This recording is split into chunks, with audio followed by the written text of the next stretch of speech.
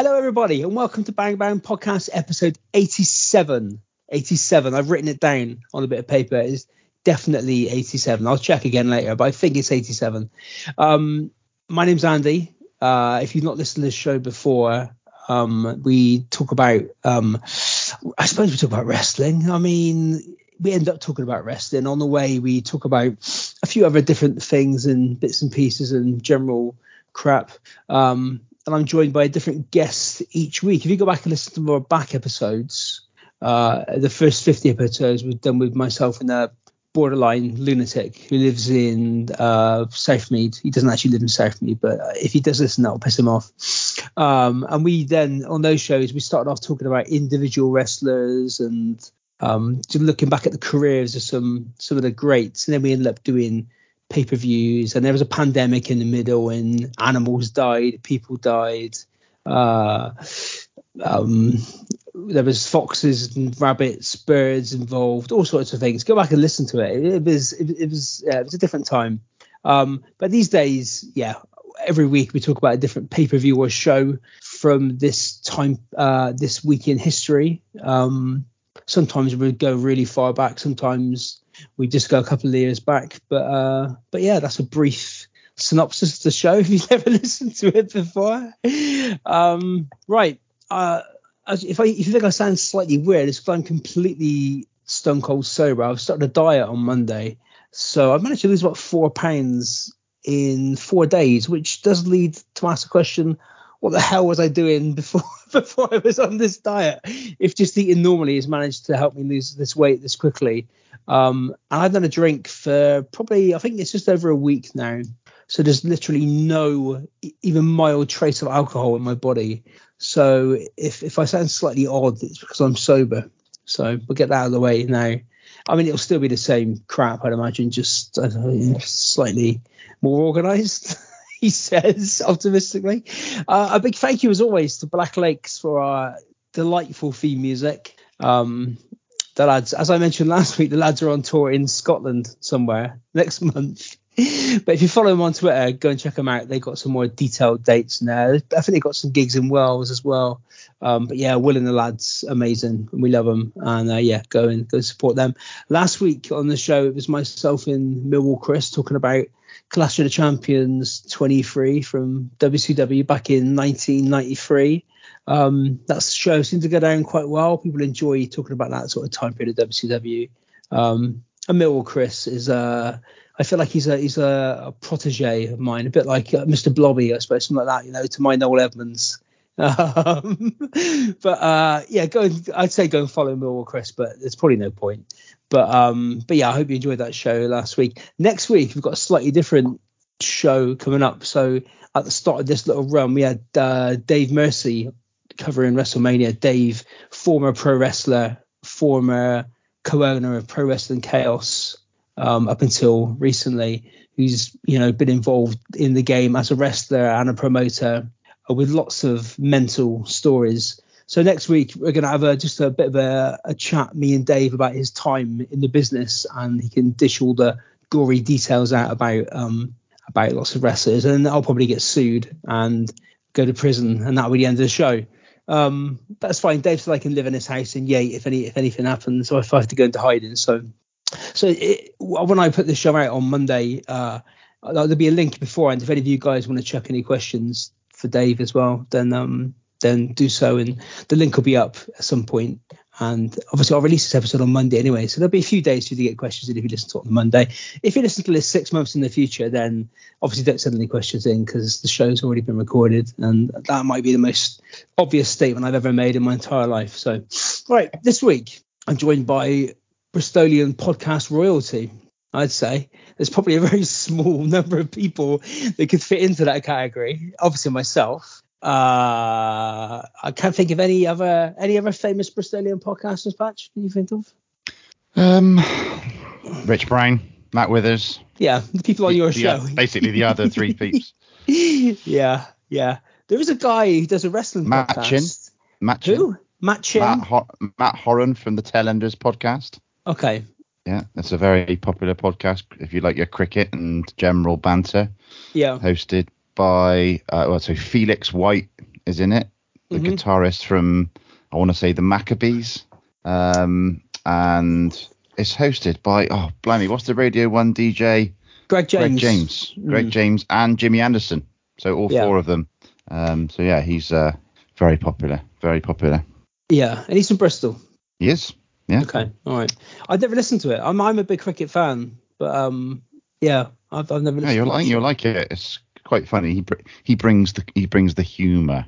Does he? Old Matt. Yeah, he's been on Three Peaks a few times. Maybe I should get him on here then. Yeah, get him on. Don't know, Matt. He probably likes some old school wrestling. I think.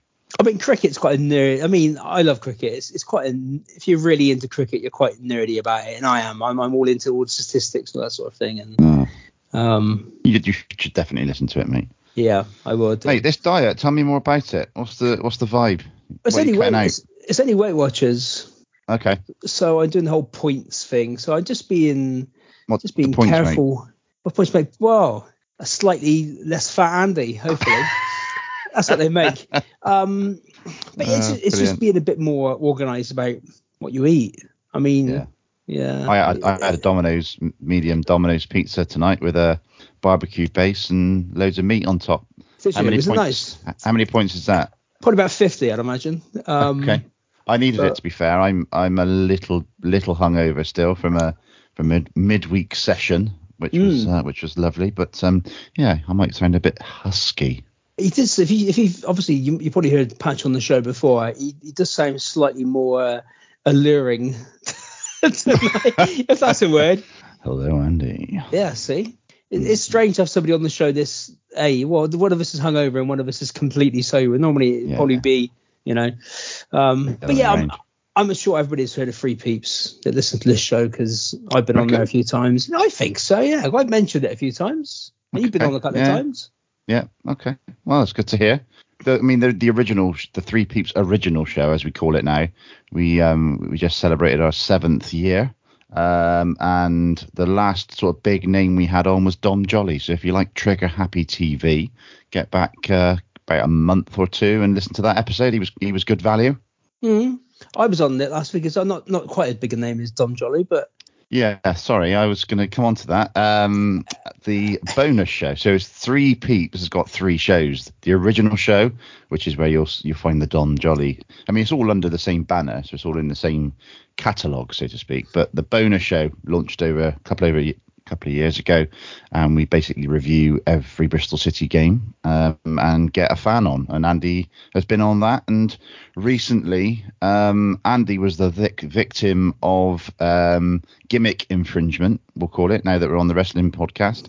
And I basically stole his idea and launched bonus show Memories and Music. So people pick a football match, a Bristol City match from any year, any time, and we also look at the top 10 from that weekend. So yeah, Andy had to be the first episode of that. So yeah, it was good. Enjoyed it. Of course, yeah. I did speak to Millwall Chris about it last week, and he wasn't. He couldn't remember that game against Hereford, surprisingly enough. But okay, no. But is he a Millwall fan? He is a Millwall fan, yeah. So I mean, it was unlikely, wasn't it? Bristol City versus Hereford, is he? It was a good game. Yeah, well, I'm sure it was. Yeah, I know it was. Yeah, we talked about it at length. But we had a bit of chat about Kelsey Grammer and Alan Walsh. yeah, that weird little. So I was on a show last week. Well, I mean, Alan Walsh was played on the show, so I was on the show. Pre-recorded segment. Yeah, it still counts. It was a taping. Yeah, as one of Kelsey Grammer's ex-father-in-law. So that's my new claim to fame. Ex-father-in-law. They're still together. Married. They're still married, are they? Oh wow! Yeah. I didn't realise that. Kelsey's a future Three Peeps guest. Well, I mean, he must like wrestling, mustn't he? Kelsey Grammer, he's from America. yeah, I'm sure he does. Interestingly, you mentioned just before we started recording that you listened to a podcast I did earlier today with a Bristol reporter, and that was episode 333 of Three Peeps in a Podcast. Try saying that after a few beers. Wow, yeah. But yeah, I mean, always a good laugh. And again, I started listening to it for the Bristol City, the bonus show first of all, but the regular shows are amazing as well. And it's it's great. I definitely recommend anyone go and listen to it and check it out. And again, if you're not a Bristol City fan, obviously, why not? But go and check out the regular shows, and you'll hear just general chit chat and some good, entertaining interviews. And yeah. The last episode we did of that was episode 176, and that was basically back to basics of me, Rich, and obviously Mike passed away a couple of years ago, but we get another friend of the show in to do that with, and we called it Write the Theme Tune and Sing the Theme Tune, because it was the day that Dennis Waterman passed away. But it was just me, Rich, and Duncan just chatting for over an hour about a wide range of topics. Literally, whatever came up. I think Duncan was on jury duty, so we had a few stories about that. And yeah, I forget what else we talked about. But yeah, went on for a good hour and a half, I think. And that's how we launched the podcast. That's how it was formed. Three of us just chatting about whatever in a semi-structured way. Yeah, I mean, similar to how this podcast was formed. It was just me and Steve having a chat, shouting at each other over an iPad in this flat. And and like we're on to episode 87 now. So it's obviously changed slightly. Did you ever actually have a fight or not?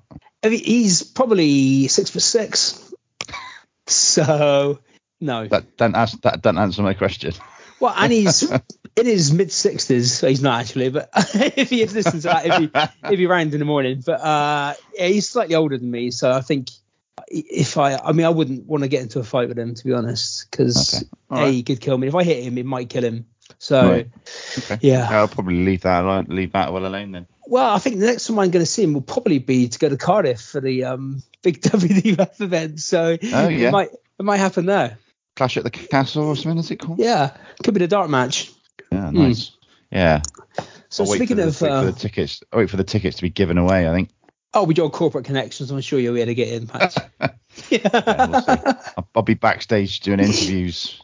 Probably, yeah. So what do you think about Bristol City's recent signing, Carl Naismith, Roman? Yeah.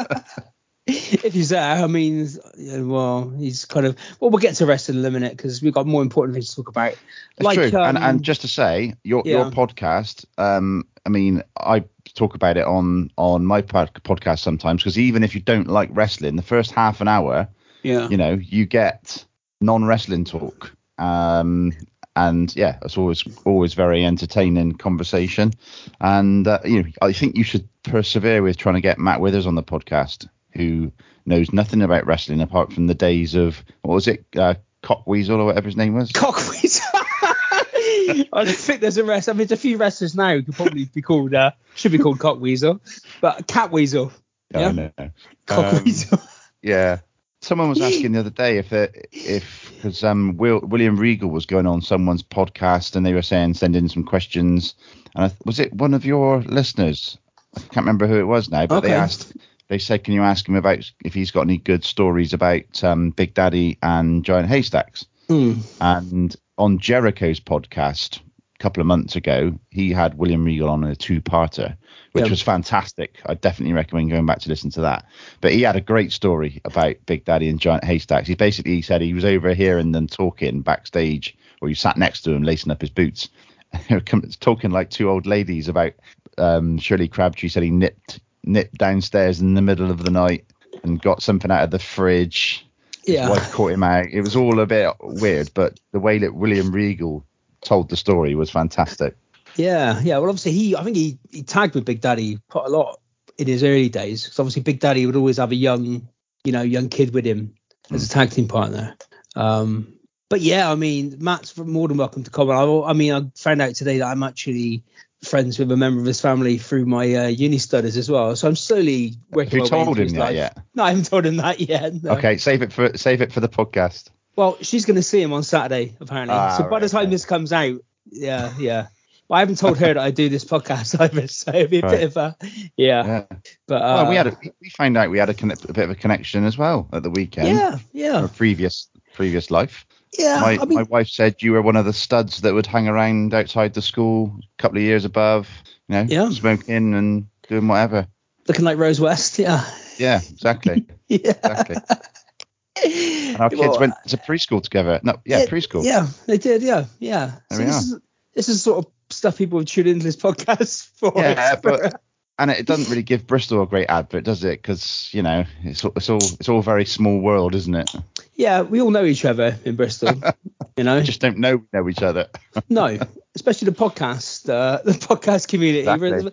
There's about 10 of us, and we all we're all in the Bristol Podcasters Union. But yeah, right. So speaking of good ideas, which you nicked from me, Absolutely. We do talk about the top 10. Now, normally in around this time period, I probably would have just sacked off the top 10 because anything post 2000 is generally rubbish. That's a sweeping statement, and to be fair, this is quite rubbish as well. But there's a few. I think we proved that. We proved that on a recent one we did, music and memories and music. It was 2007, I think. I've not listened to that one yet. Was the top 10? Yeah, 2007. Not great. I think number one was something I'd never heard of. Right. And one of the tracks was "Apologise," Timbaland. Oh, well, some people might like that, Too late to apologise. Yeah, come on, you can't be singing. We'll get done for copyright if you sing this. It's bloody hot out here, by the way. I'm warm. Yeah.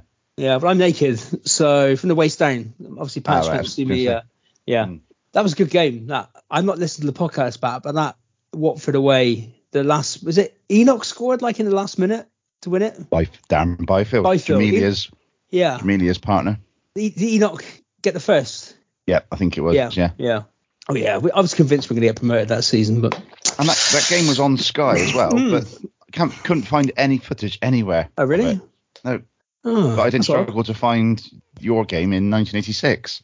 Yeah, and that random Birmingham game from 1990. Yeah. So yeah, the whole game. The whole match. Yeah. The whole game. With special Brummy commentary on the top of it. Yeah. That's it. Yeah. Right, so thank you very much for letting me. Of course. To be fair, I probably nicked it from someone else, to be honest. But there you go. So that's how, and that's how the world goes round. Yeah.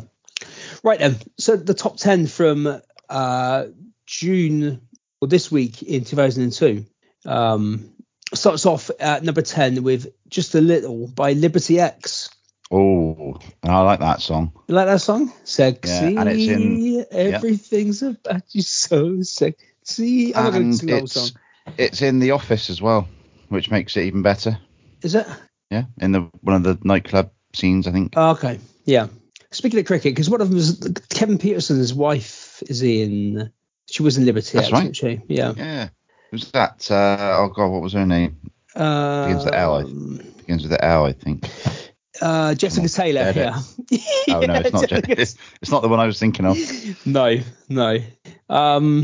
Yeah, they were like a pop idol thing, or were they? Yeah, they were. Pop stars. They were pop stars, the Rivals or whatever it was called. I think. I get them confused with Hearsay, but Hearsay were before. That's just Hearsay. That's just Hearsay, yeah. It's pure and simple, isn't it? Oh, Jesus Christ. Yeah, right, good night, everybody. I think they were the winners. That's the end of the show, I think they were the winners, and maybe Liberty X were like runners-up or something. Oh, I don't know. I'm on their Wikipedia page now, so I think that might have been... Oh, no, you're right. Yeah, you're right, Pat. Thank you. Yeah. Thank you. That was a big hit. And that's Crufts. Yeah. Their solo careers weren't as good, to be honest. It's weird. No. You don't get many mixed sex sort of pop acts, do you? Steps. Obviously, Hearsay, Liberty X, ABBA. Bucks Fizz. You got a list there. This isn't pre-prepared. Mamas and Papas. I wouldn't say they're a pop group though, are they? Okay. I'm thinking like manufactured sort of boy bands, that sort of thing. There's lots of Club 7. Okay, all right. S Club 7 Juniors. This proved my point. Do you want me to go on? No, really, honestly, yeah. Number 9, "Without Me" by Eminem. Okay, remember that? Nice track. Yeah, obviously, yeah. He actually just released a song for the first time in over a year today. I saw it on Facebook. Yeah, I haven't listened to it yet, but there we go. No. Good track. I like that. "Love at First Sight" by Kylie. Do you know that? Don't remember that one. No. No, I don't remember that. So what, this is 2002. So this would have been like I think Spinning Around was 2000. Spinning Around was around that time, and that the reason I know that is because it was in The Office as well. Okay, God. I can remember being Slightly in obsessed. Cavos and dancing to that in 2000, 2001. So, Roll On, This Is How We Do It by Mystique. Yeah, you are slightly obsessed with The Office. Yeah, I was just holding up an Office mug to the camera. Go on. What was it? What about Mystique? Roll On, This Is How We Do It. You found a Mystique? Well, I know that I imagine they sampled Montel Jordan's "This Is How We Do It" in that. Yeah. Well, Mystique is what's her name from Britain's Got Talent, isn't it? Alicia Dixon. Yeah. Is that Mystique? Yeah. She was one of the girls in Mystique, wasn't she? Yeah. Yeah, I think so. Yeah. She used to do like the rapping bits, didn't she? Yeah. Yeah. Yeah, I'm not going to do the rapping bit. Don't do it. We'll get cancelled if you do that. Don't do that. Don't do that, please. Number 6 is a guy who looks like a wrestler. Okay. Let me guess. Okay. 2002. I don't know. I can't think of anyone. Meatloaf. He's a bit of a hero. Okay. No, nothing. I've got nothing. Chad Kroeger. Ah, okay. From Spider-Man. Yeah, I'm from Nickelback. Yeah. Yeah, well, yeah. So there's this big thing. Like, not a lot of people like Nickelback. I actually quite like their music. Yeah.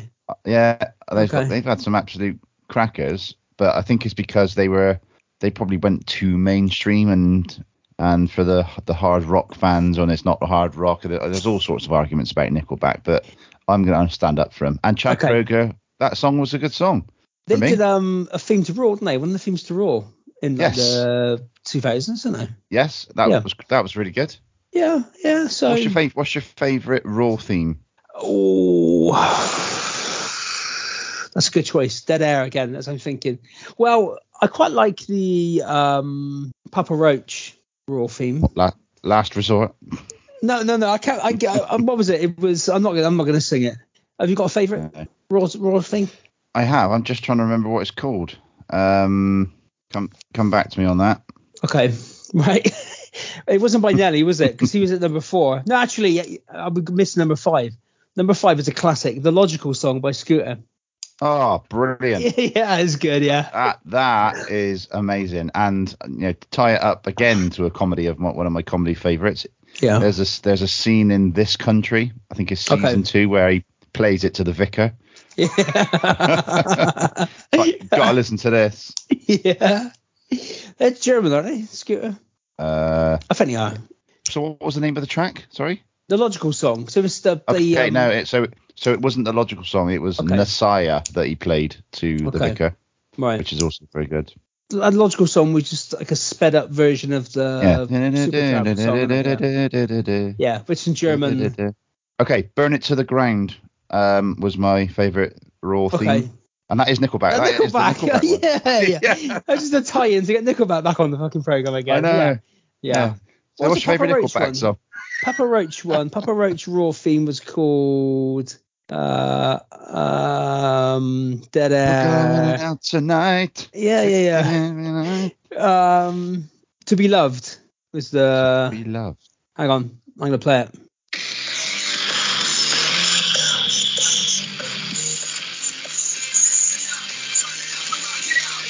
Okay, I remember it. Yeah. When you get to the chorus. Of course. Yeah, that's iconic, isn't it? Yeah. I didn't realise that was Papa Roach, if I'm completely honest with you. Yeah. Whatever we are. I did not realise that was Papa Roach. Number 4, I give a bit of a spoiler. Number 4 is Hot in Here by Nelly. It's a good song as well. Classic track. Track. I remember that one dancing away in a club in Cancun. Wow. Brings back memories. Yeah. It's actually where I met my wife, who's also from Bristol. Of course she is. Worked that one out. Went all the way to Cancun and came back with a Bristolian wife. Oh, you met her whilst you were in Cancun? Yeah. Oh, wow. Number 3 is When You Look at Me by Christina Milian. Okay, I know the name of her. When You Look at Me, I can't think what that one goes like. Number 2 is Stop Crying Your Heart Out by Oasis. Oh, was that really 2002? Yeah. Wow. Okay. I remember. I thought a bit further back. I remember this being played because this is 2002 World Cup in Japan. Yep. And they played this like over the end credits of the after we'd lost to Brazil in the quarterfinals. Not very nice, is it? And I've been in the pub since about 6 o'clock in the morning. It was an early kickoff, wasn't it? Yeah, I was there. Yeah. Where was I drinking? I was drinking somewhere in St George. We were in Horts, because Horts used to Queen's open. Head or something. Yeah. Horts used to open really early for the World Cup games. So I think we were out. Location, actually, that, isn't it? Not that anyone on this listening will know where we're talking about. We can go through. So the 2000 Euros, when we lost to Portugal on penalties, I watched that in Horts. Okay. 2002, lost to Brazil on penalties. Watched that in Horts. Oh no, that's bollocks. Sorry. 2000 was Brazil penalties? Yeah, 2000. No, it wasn't. Was it? No, it was Ronaldinho, wasn't it? And Ronaldinho lobbed. Yeah. So 2002, I watched in Horts and we lost. 2004 was when we lost to Portugal in the Euros on penalties. I watched that in Horts. Right. 2006 when we lost to Portugal in the World Cup. I watched that in Horts. And 2010 when we lost to Germany, like 4-1. I watched that in Horts. So we stopped going in the end because it was a bad omen. This podcast is sponsored by Horts. Yeah, I've not been back for a while, so because it's a bad omen. Yeah. And some of my mates watched the 2008 playoff final there. Okay. So it's their fault. Yeah, lost. Absolutely. No, that I take the blame for that. Upon parking the car and walking to the tube station in Acton, I walked on a 3-piece drain. Right. You know, so like in the drain covers, if you walk on the 3, are you aware of that superstition? Yeah. I walked on the cracks of that, basically. So yeah, I take the blame for that. It's your fault. Yeah. Yeah. Have you got any weird superstitions? Only that year, really. I started wearing shirt and trousers. I started wearing pants. I'm not for all those years before. But no, I think it's like the turn of the year. I think I was going out after the game on a Saturday. So I dressed out. So I dressed sort of fairly smart. And we won. I think we've been on a dodgy run. So then for the rest of the season, every game I went to, I used to wear shirt and trousers and shoes. So very nice. Even if I was just going to the game and coming home again. Yeah. We went through a little phase of asking people that came on the bonus show about any faint like superstitions, football related, because there was one chap who said that he touched a trolley outside Halfords every time he walked to the ground. Yeah. So yeah, bit odd. There we go. It's weird, isn't it? It's just if you do something and it sticks in your head and then you win. Exactly. Like we always used to have to go through the same turnstile in the Dolman stand every game. Yeah. We didn't win, but we just did. It was almost like if you go for that turnstile, it won't affect the game, but you might fall down the stairs or something. I can remember after we lost to Brighton in the playoff final, the following season, I was like, right, I'm not going to celebrate a goal until we've gone up. So you probably get beaten up for everyone thinking you're an away fan or something. I mean, I get up and sort of, but not like like a manager, when the manager's like, just not reacting sort of calmly. Yeah. So I probably lasted about 2 games, but luckily we don't score many goals, so it didn't. I don't think I've ever not gone mental when we've scored. Maybe once when we were like 5-0 down and we score 1 goal. That sort of solitary goal. Yeah. But I'm a stand on the seat and jump up and down type. Are you one of them? Yeah. No, I can't get that excited. It depends. Again, depends if I've had a few to drink as well, I suppose. But nothing really gets me very excited anymore. It's just a man who's on a diet and not drinking. Apart from recording podcasts. Yeah. Right, number 1 is A Little Less Conversation, the Elvis remix thing. So what's the story with that song? I never did work it out. Was it released prior, in his heyday? Obviously, he died in 1977, or was it literally released then? No, it was released. I don't think it was one of his major hits. What? But it was originally released in the 70s, 60s, or whenever, and then it was re-released. Okay. Yeah, because I guess it has to be. I'm sure I've seen footage of him singing it. Yeah. No, I think you're right. So was it in an advert or something, or why did it might have been an advert? Yes, it might not have been real. Yeah. Why did it suddenly get released again? I don't know. Probably somebody. I can remember. When was this? 2002. Yeah. Okay. 1968. It was released. By Elvis. and a 2002 remix by Junkie XL of a later re-recording of the song Presley became a worldwide hit, topping the single charts in 9 countries. Yeah. So there we go. Including the UK. Yeah. On the same weekend as King of the Ring 2002. Yeah. Funny that, isn't it? It's funny that, isn't it? It's almost like it all ties in. So, right. Now, if you don't like wrestling, now's the time to switch the show off. Well, I mean, this is the wrestling portion of the show. Well, I've said this before when I've come on. I don't know. Is this my second Bang Bang appearance? I'm not sure. I think it's your third appearance. Third. Hat-trick ball, please. Yeah. I'm probably the least knowledgeable out of all of your guests. But if you put me in a room of most people, I'd probably be the most knowledgeable. But your guests are much more knowledgeable than me. So if you haven't switched off yet and you don't like wrestling, there's every chance that we may segue back into some non-wrestling conversation. Yeah. I mean, I always enjoy these episodes with Patch because I go back through a lot of this stuff and Patch has got no recollection of any of it. And I think a lot of the time Patch is thinking, is he making all this up? Yeah. I could do, to be honest. I could make up a load of old bollocks, but... Yeah. And didn't we chat on WhatsApp messages one night for about an hour about the Bastion Booger?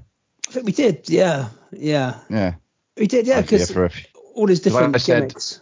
I said about doing a podcast about specific wrestlers, and I said, as long as you don't give me the Bastion Booger. And you said, actually, that would make for quite a good show. Oh, definitely, yeah. We might, looking ahead, I think come the summer, I'll probably go away again for a few weeks, a couple of months during the summer holidays. But when the show comes back, we might end up going back to doing individual wrestlers or anything like that, just to change the form up a bit. But we'll think about that in the future. Okay. I mean, I've got my phone on because it's been a busy news day last couple of days with wrestling. Have you seen all the stuff with Vince and... Yeah, what's going on? So I know Steph left under a little bit of a weird cloud. See, Shane went, quite a while ago. I saw something about some legal action or something. What's going on? So as of today, which is what's today's date? The 15th? 16th of June. As time of recording. So yesterday came out in the Wall Street Journal that I think some people on the board of WWF have looked into WWE, sorry.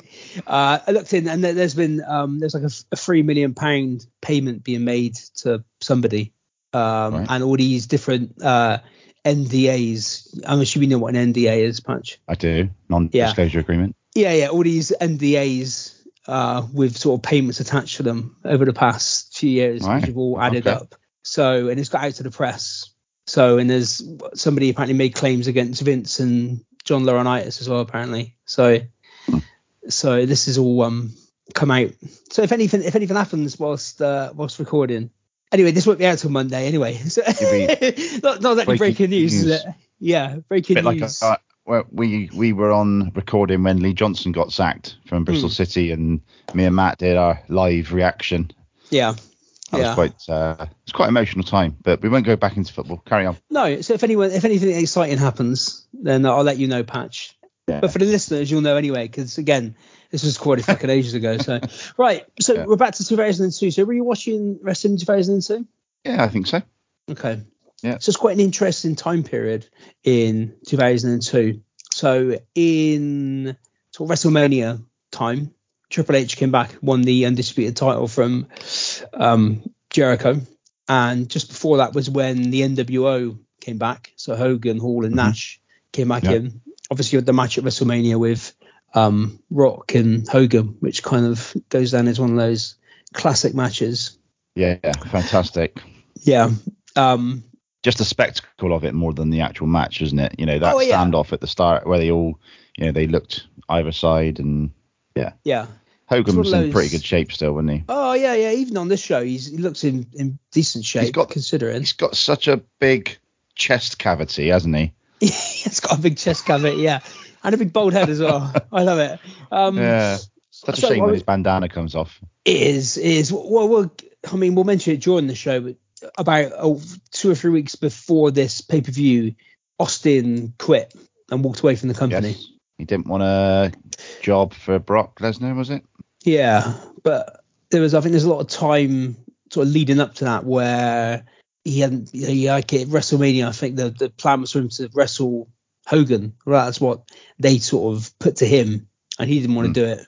And he ended up having a match with Scott Hall, and Scott Hall was still in his, days of struggling. They stunk the joint out, as you would say. Yeah. And I think this is the time where there was a lot of stuff going on with the there's been a few issues with, alleged domestic abuse and that sort of thing as well with Austin. So it was all that kind of building up. But didn't Scott Hall take a stunner really well in that match? Oh, yeah. Yeah. That's what stood out for me in that one. Yeah. Apparently he was drinking like the day of, which is quite impressive, isn't it? The day of WrestleMania. He's having a few beers. So the coming out from that, Hogan's, with his big reaction from the WrestleMania match, he ends up beating Triple H to win the world title, which today seems completely insane. That was at Judgment Day, the pay-per-view. The pay-per-view before Judgment Day, which is Backlash. And then, but that was that again. I watched that match whilst doing this, and there was lots of like Jericho got involved, Undertaker got involved. It was like a big sort of cluster. Just throw everyone out there, see what happens. Yeah. And then at Judgment Day, Undertaker sort of murdered Hogan to win the title. And then after WrestleMania, obviously that was when Lesnar made his debut. So he's kind of on the big thing. Yeah, on the verge of this sort of mega push that he was having. And then at the previous pay-per-view, Judgment Day, was when Kurt Angle got shaved bald by Edge in his match. So best thing he ever did, I think. Oh, definitely, yeah. Speaking of somebody that is embraced the as you have yourself, Patch, embraced. Yeah, absolutely, yeah. Best thing I ever did. I look back at my wedding photos and wish I'd have done it, the year of my wedding. To be fair. Yeah. Well, there's not many pictures of me with hair in circulation for. Can we try and find the picture of you looking like Rose West? Has that ever been published? I think it might be on Facebook, actually. If any of you were, Well, maybe I was kind of refresh that, get that posted. In between sort of phase, I look a bit kind of Harry Potter-esque, right? And then the extension. So when did you go bald / shaved your head? Well, I always had my hairline was always pretty far back. Even when Is it higher than Brian Gunn's? Yeah, no, not quite that high. Because I got a big forehead as well, so it kind of makes it. But did you head the ball well though with the forehead? Not too bad. I think I was quite short as well there, so. Okay, I probably didn't win many headers. I played in goal quite a few times. It came in handy. Okay. Taking the ball in the face. But most people use their hands. Yeah. You just shove your face in the way. Definitely, you've got to make use of what you got. I was going out with a girl in sort of 2001, 2002, and she convinced me to shave my head. Okay.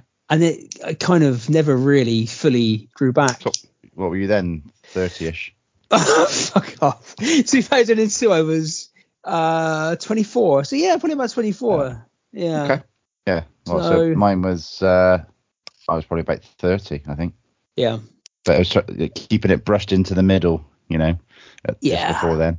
Yeah, it was no loss from my point of view. So no, and it's always quite cleansing. I find when I don't ever bick it. I'll just do a 0 all over with the clippers. Yeah. Every 4 or 5 days. Okay. No, I bick mine probably once. So every 2 or 3 days. Blimey, what an effort. How long does that take? Not long, because it's increasingly less time, unfortunately. It used to take about 10 minutes. It takes about 2 minutes now. So yeah, we're getting there. Yeah. Eventually. I've got a mate who bicks his, and so many times he's left it too late, and then we go out on a night out, and he's missed a bit, or there's a couple of rogue hairs sticking up. A little bit like by your neck at the back there. That's where you have to kind of be. Yeah, I had a hair the other day. Literally just growing at the side. It was a really long hair, just growing at the side of my forehead. I don't know where it came from, how I missed it. Did you experiment with any sort of miracle grow or something? Wigs, from the no, compost? Sat there with a little bit on your forehead. I mean, I used to dye my hair quite a lot when I was younger. Whether that contributed to it falling out, I don't know. That's it. That's I good. On a holiday in Dawlish once, where we drank basically every day for 6 days from sort of midday onwards. I decided to go to Boots and try and dye my hair blonde. Peroxide. I think that was a bit of a trend, wasn't it? Obviously, but if you left it on like not long enough, it would go like bright orange. Yeah, that's why I left ginger. So I had ginger rose west for a while, and then I dyed it sort of plum coloured. So a bit of and then I looked definitely like an old lady then. But yeah. So blue rinse. That's the male grooming portion of the show over with this week. Sponsored back by to King of the Ring. Yeah.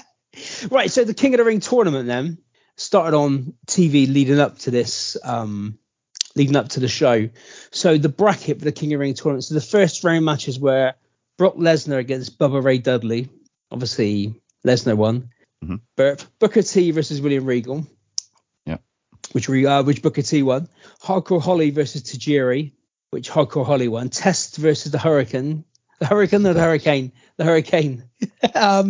Jericho versus Edge, which seems like a pretty strong first round match, considering you got Hardcore Holly versus Tajiri matches, and Christian versus Val Venus, which Valboski won. X-Pac versus Goldust, which X-Pac won, and then Eddie versus RVD. So the quarterfinals were Brock Lesnar. So tell me this before you go on. Was there ever an occasion in a King of the Ring tournament pay-per-view where all matches took part on the same night? I don't think there was. No. It's lazy, isn't it? Well, Vince famously hates tournaments. Okay. Well, he shouldn't have started the King of the Ring then, should he? Well, no, and that's why they only ever do it. I think they did it for a few years, and it would go away. Then they bring it back for a year. They brought it back last year. Well, this is not as a tournament, not as a pay-per-view. Yeah. Was it a pay-per-view? Was it? This was a pay-per-view. Yeah. No, I know this was. Yeah. The one when they brought it back in the recent times. Oh, no. Okay. This was the last King of the Ring pay-per-view. This was the last King of the Ring pay-per-view, wasn't it? Yeah. But they brought it back in subsequent years, but they'd have maybe the final one on a. But when they brought it back in Saudi Arabia, it wasn't called King of the Ring, was it? It was called like Greatest in the World or something stupid. Oh yeah, the pay-per-view wasn't called King of the Ring, but they had the finals of the King of the Ring and the first ever Queen of the Ring in Saudi Arabia. Aha, right. So it wasn't a King of the Ring pay-per-view, no. Okay. Because Vince hates. I mean, the famous example was WrestleMania 4, which was a tournament. Yeah. Which I think went down as a bit of a stinker at WrestleMania, to be honest, because it's pretty obvious. Again, when you get the brackets, you kind of know it's going to be a good guy versus the bad guy, good guy versus the bad guy, and you kind of know like what's going to happen.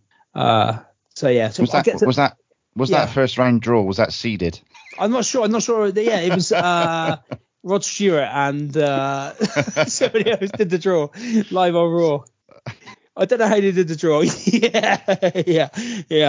Right, so quarterfinals, Lesnar beat Booker T. Obviously, Test beat Hardcore Holly. Jericho beat Val Venus, and RVD beat X-Pac. So that leads us to this fucking pay-per-view. So in the video, they show, the intro video, they show previous winners, but they don't show all of them for some reason. They miss a few out. So they show Brett, who won it in 93.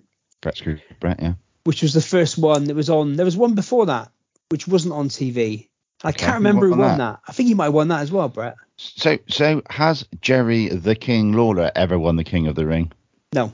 Rubbish. Well, do you remember that first one that was on TV? The angle that came out of that. So Brett won it. Yeah, and Brett feuded with Jerry, didn't he? Yeah, because Lawler attacked him after the ceremony and beat him up with So Brett won it in 94. So Brett won it in 93. Owen won it in 94. They show that. They don't show 95. Which was won by Mabel. They missed that one out. For me, that one, I was more looking forward to the coronation afterwards when he won. And didn't they lift him up on a throne or something? I think they tried to, yeah. I think it did. Yeah. I can remember them lifting and thinking, I'm more impressed with them lifting him on that than him winning the King of the Ring. King Mabel, I think he beat Savio Vega in the final. Enthralling. Yeah. I mean, that really sums up 1995, I think. 96, Austin won it, which Austin, they showed. 316. 97, Triple H won it, which they showed. They didn't show 98, which was Ken Shamrock. He won it in 98. I wonder why. They didn't show 99 either, which is Billy Gunn. Billy Gunn won it in 99. I don't know why they didn't show Billy Gunn. Shamrock wasn't with the company at this point, so maybe they didn't show that. Okay. I think they're probably embarrassed about Mabel. That's why they didn't show that one. Yeah. Angle won it in 2000, and then Edge won it in 2001. And do you know the post 2002 winners of King of the Ring? I do not. So I'll get them up. It was a bit devalued once it stopped being a pay-per-view, wasn't it? Yeah, I've typed in Ming of the Ring rather than King of the Ring. So, right? Who won that? That's a different pay-per-view. King of the Ring winners. So Regal won it one year. Who was that? Sheamus. Yeah, remember that one. Wade Barrett won it. Mm-hmm. All British Did he ever people. return? Wade Barrett. Wade Barrett ever return as an actual wrestler rather than a commentary person on whatever he does? Probably not. Why not? He's not that old, is he? He's probably not that old, no. But I mean, he's our age. He's my age, I should say. He's he went to far school. Too old to be doing that then. He went to school with one of my mates in Cardiff. Did he? Yeah. Okay. That's not his name. I can't remember what's his real name. What, Wade Barrett? Stu something, isn't it? That's it. Yeah. Stu. Yeah. I'll tell them on the Wikipedia page. I'll have a look. So Regal won it. So Booker T won it obviously in 2006 when he became King Booker. Yeah. Then Regal in 2008. Sheamus in 2010. Bad News Barrett in 2015. Stu Bennett. Baron Corbin won it in 2019. And then Xavier Woods won it last year. One of my sort of predictions when I saw Baron Corbin in his first sort of couple of years was he's surely got to be shaving that hair off soon. Yeah. He did, didn't he? He did, yeah. Like Shawn Michaels did. I was a bit surprised when Shawn Michaels did it because that was like his, part of his look, wasn't it? Yeah. I mean, Baron Corbin, he had to shave that hair off today. I mean, and he's probably, how old is he? He's quite young, isn't he? No, he was probably in his mid-20s at the time, anyway.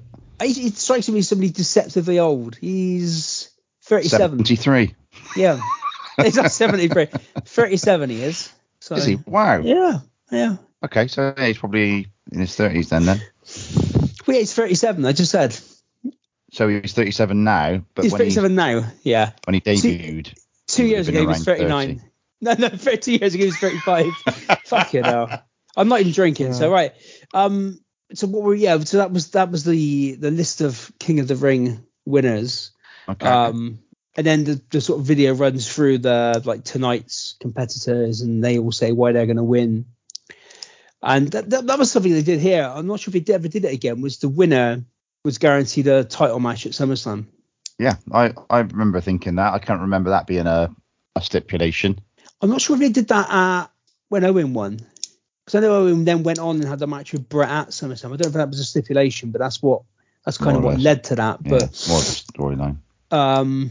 Yeah, it's a good idea though, because it gives you, because no one ever really, well, a couple of them did, took on the mantle of King, King Mabel or whatever. I know he probably did, but I think having a slot in the main event at a big pay-per-view is probably better.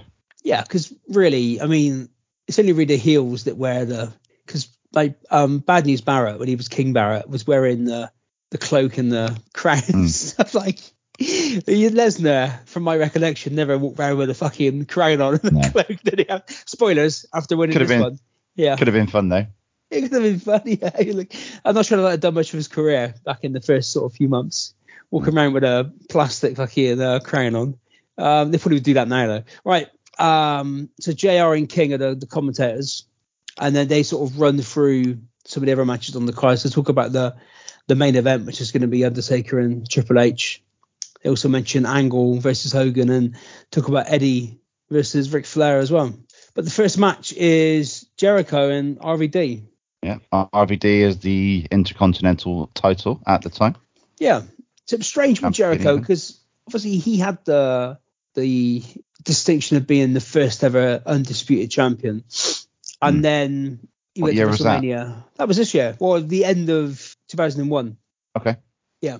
So obviously he went into WrestleMania 2002 as the undisputed champion, lost it to Triple H. Triple H came back. And then he never really, it's only when he came back, sort of 2006, 2007, he was back in the sort of title picture again.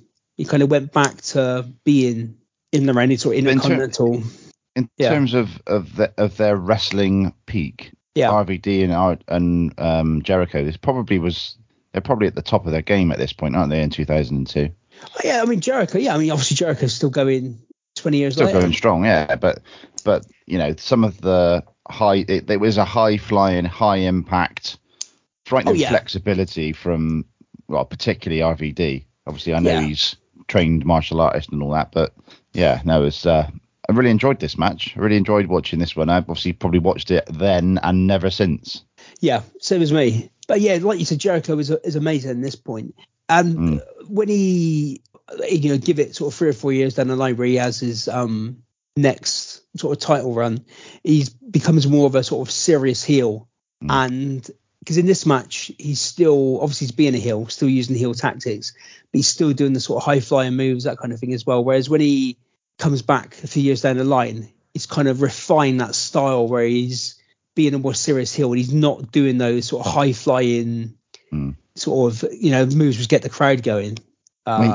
You know that obviously Undertaker is my favourite ever wrestler. I've heard that, yeah. Jericho's definitely up there in the top 3, I'd say. I don't know who the other one is yet, but he's definitely up there. Yeah. And I love listening to his podcast now. I love watching him still. I like a couple of the songs from his band. What a massively talented bloke he is, to be fair to him. Yeah. Absolutely brilliant. His podcast, it's not just wrestlers, is it? He likes conspiracy theories and all that sort of stuff, and I found it really interesting. Yeah. I mean, he's up there. I was on a podcast ages ago about it was with Mags, who's been on there a few times, and Paul Tolley, who's from Wales. But Mags, is that short for Margaret? It's not. No. I'm not sure what it is actually short for, actually, because his name's not Margaret, or maybe it's his middle name. Maybe his middle name. But they did a show called Badlands, it was called. But they ask you, they have a different topic, but then every guest they get on, they ask who's on your Mount Rushmore of wrestlers. Okay. I think I had Jericho on there. Yes. So who's on yours? I can't remember now. It was like 2 years ago. I'm not. It changes year on year. Which we nick someone else's gimmick. I was going to say we don't steal gimmicks on this podcast, unlike some others I can talk about. But yeah, I mean, I think he has to have Jericho up there because he's 20, almost 30 years, really. If you go back to his ECW days, he's been going.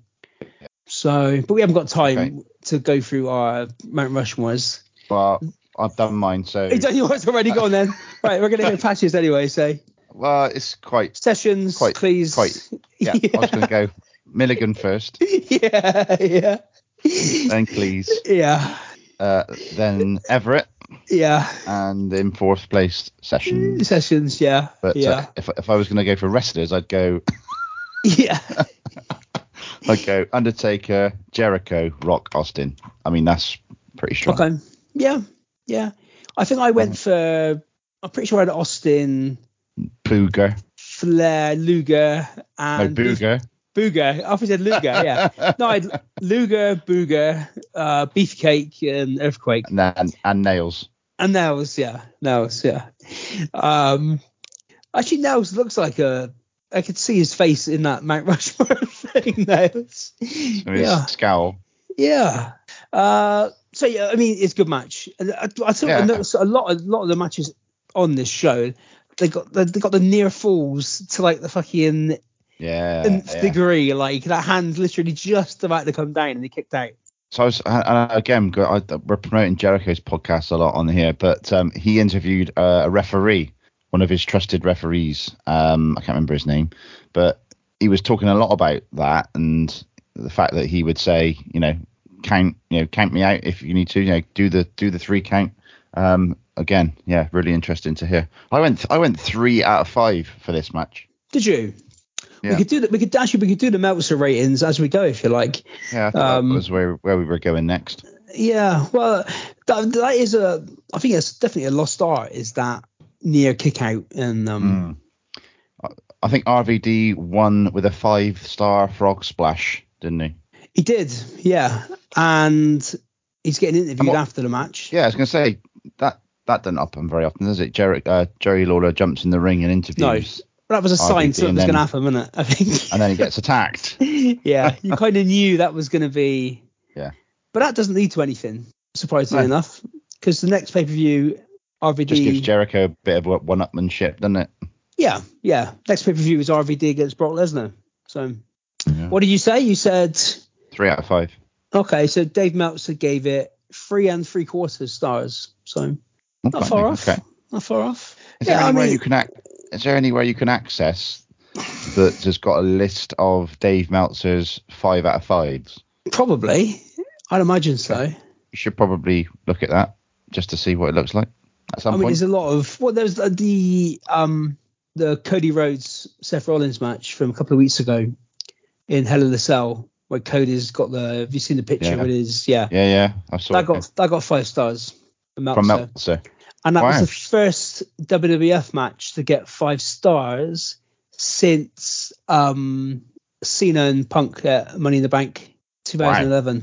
Yeah, 11 years. Incredible. And I think I can't even remember what the one before that was. He just doesn't give 5 stars out to WWF matches, even to some of the ones people would say were absolute classics. Very rare. He dishes them out to Japan and AEW, but doesn't give them out willy-nilly. Oh, he does, but not to WWF. No, it's just me trying to get another Office reference in. Oh, okay, yeah.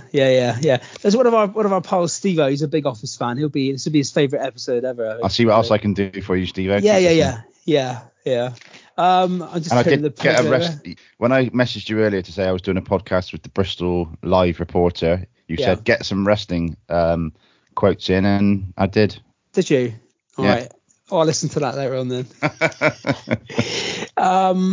They cut to Brock and Heyman sort of watching backstage, and Heyman's getting Brock sort of fired up. Yeah. And then we get then Lesnar's up next.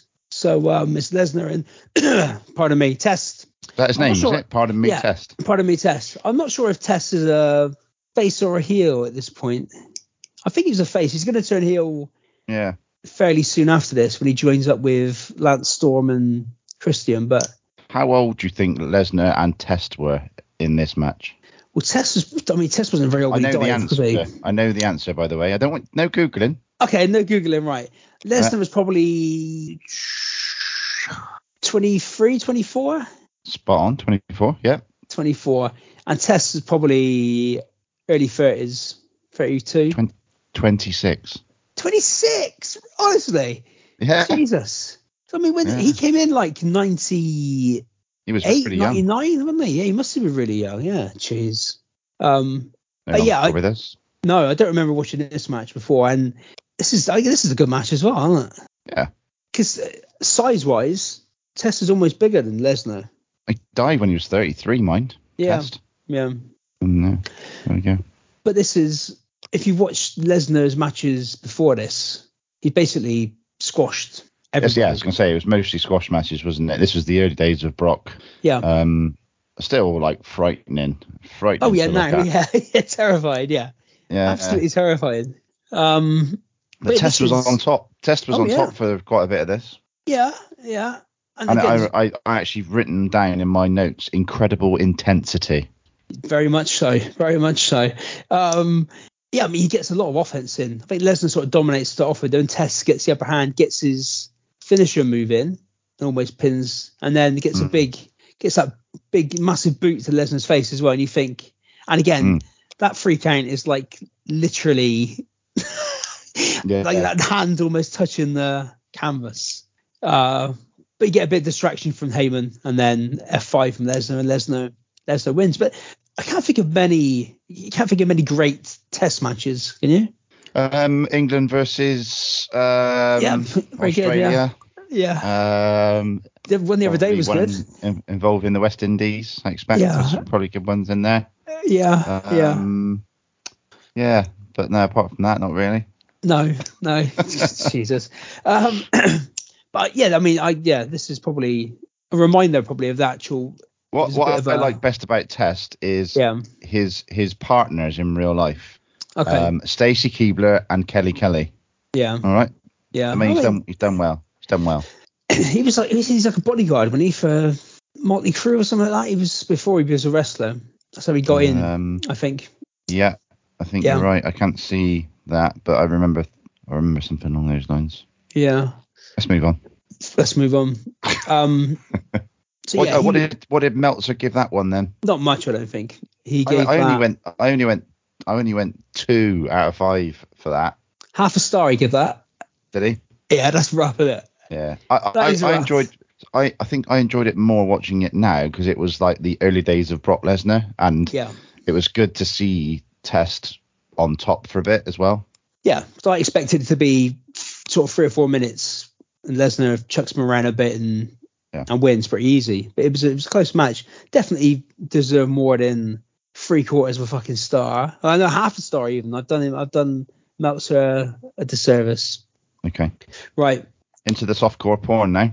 Well, no, I mean we get a bit of Bubba Ray Dudley first. So I wouldn't class that as softcore porn. So this is that odd time because we had the brand split, and that they were one of the. They always make this thing about tag teams could be split up, and it never happens.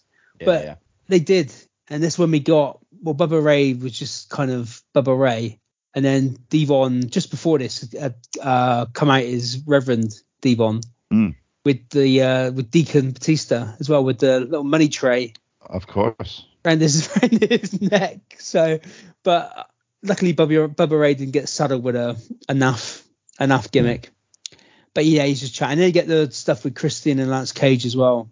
And they're all complaining about America being a terrible place and that. And they're about to form the Un-Americans stable with Test and William Regal later on, but they've not quite done that yet.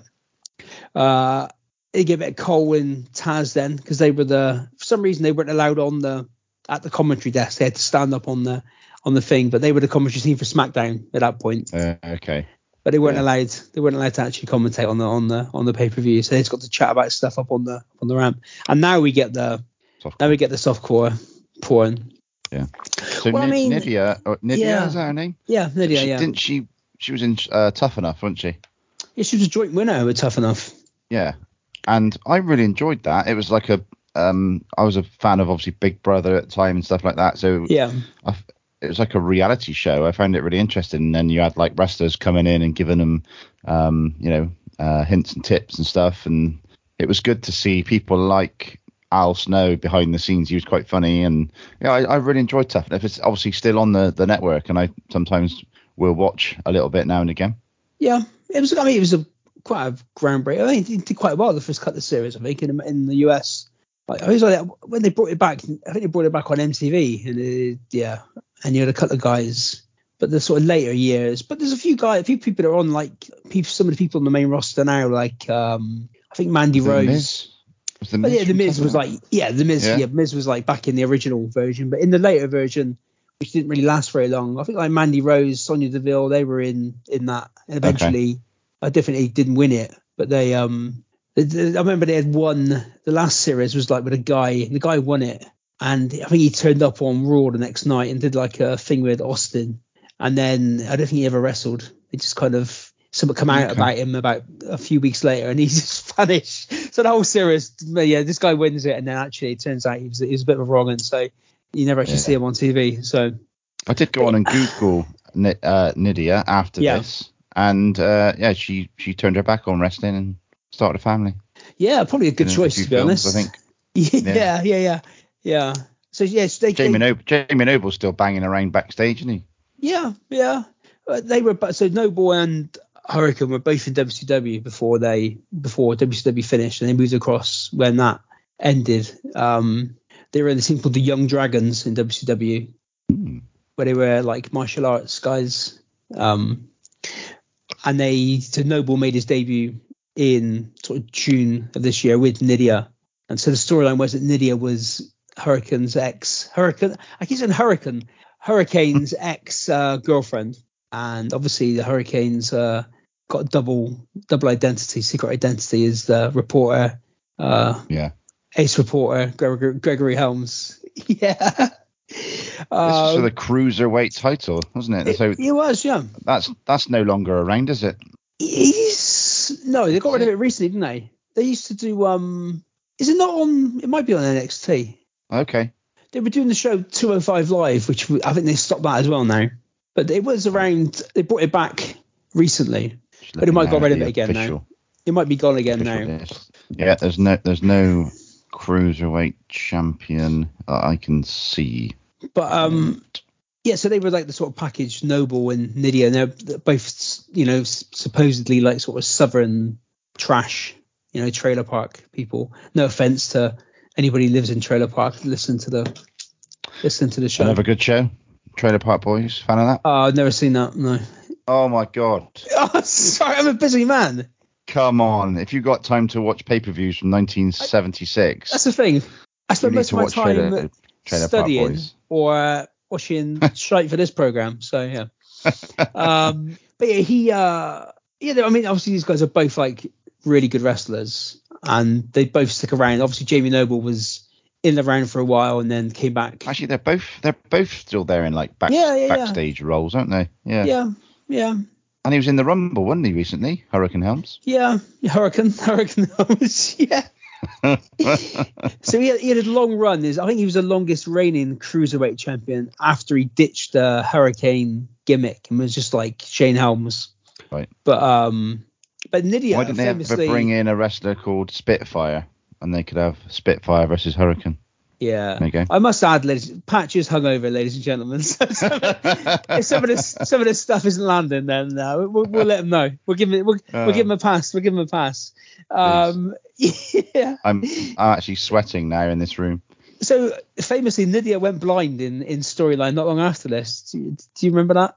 She what? She went blind in storyline. Yeah. Okay.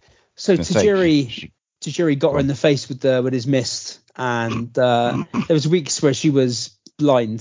That's probably her most famous storyline. Yeah. I do vaguely remember that.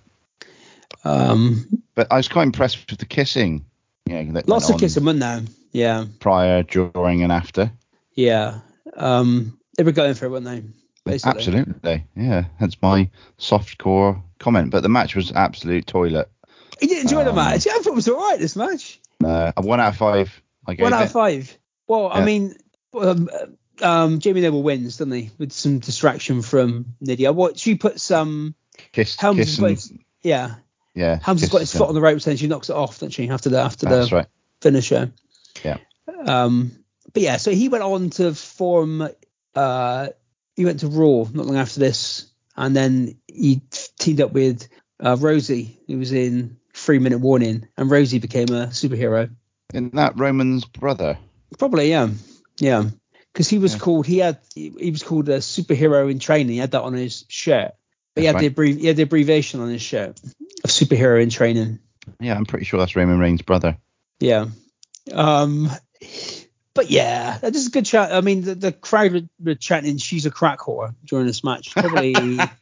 And again, different times in the match, before the match they referred to her as a vengeful witch. Yeah, not a great time for ladies wrestling, was it? 2002. But that was a reward for winning Tough Enough. Yeah. Becoming a crack whore. Yeah. And I mean, she got lots of, again, very vigorous snogging as well at the end of this match. Was she ever a singles performer? Yeah. She went on to be a wrestler later on, but not to any kind of great level. Because it's quite vigorous, isn't it? What they put them through in Tough Enough as well. You think that they've got a bit more chance of, probably went through more training than, I don't know, someone who's been much more successful. Yeah. Well, I think she was with Jamie Noble. They split up and she turned face and then went to be a wrestler and was on Raw and stuff. She was around for a couple of years, but didn't really, didn't really get very far. And again, I always quite like people who got out of wrestling and had like nice, normal, successful lives. Yeah. And not had lives full of misery and addiction and tragedy. It's quite nice to see people actually just move away and do something else. Yeah. Yeah. But yeah, back to Nydia. I mean, it's not just whether you can train and whether you're fit enough and whether you're tough enough and good enough in the ring. Yeah. It's the work you've got to put in to build your character, etc., isn't it? That she probably was maybe lacking in. Well, I mean, they give her a pretty basic character, didn't they, to start off with? Yeah, and you need a good character as well. Yeah. Yeah. But you don't have to be good on the microphone, because Benoit, who comes up next, is awful on the microphone. Yeah. I mean, he had other good points. I mean, he had quite a few bad points as well, it turns out in the end. But yeah. But we get the Rock to talk about him. Yeah. We get the Rock turning up for work as well, which is quite nice. They show him earlier on with his bags. He's here. Nice. Yeah. Well, he came back. I think if we go back to the Austin walking out, they kind of scrambled a bit. So that night which Austin was supposed to wrestle Lesnar, where it kind of leads into this next match actually. So we should have Rock turning up, and then we get Terry Runnels interviewing Eddie. So Eddie said hello to his family and jiggling his muscles about and trying. I think it's called flirt, and I'm not sure what that was, but it was yeah. But yeah, so this feud, this Ric Flair Eddie Guerrero feud, was initially supposed to be Eddie and Austin. Austin had been feuding with Flair. So the previous pay-per-view, I think it was Flair and so to go back, if we go back, when Hogan won the title on that show, was a number one contenders match between Undertaker and Austin. Flair was the ref, and it was a dodgy finish. Undertaker won to go on and then be number one contender for Judgment Day. And then that went into an Austin Flair feud. So the pay-per-view before this was, I think it was Flair and the Big Show against Austin in a handicap match. And the plan was for Austin to feud with Eddie, but obviously Austin walked away. And there was a vignette of, I think, Austin and Deborah at a bar, and Eddie sends a drink over to Deborah, and it ends up being a big scrap in the bar with Austin and Eddie. Nice. But yeah, the week later, Austin decides to fuck off. So then they have to kind of pivot. So that night when Austin doesn't turn up, instead of doing the Austin Lesnar thing, which is going to be the main storyline on the show, Vince comes out of nowhere and challenges Flair to a match for control of Raw out of nowhere, basically. And they have like a bloody false count anywhere match on Raw, which Vince wins, which then means Flair is back as a wrestler.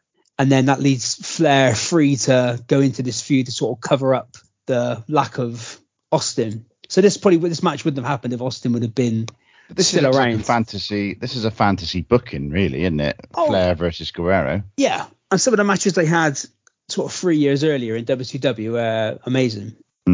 But yeah, so that's why we're here, and that's why The Rock was back as well, because the week after Austin left, Vince comes out on Raw and addresses the whole situation and talks in real terms and says Austin's a bastard, basically. He's letting you all down when it goes real. Yeah.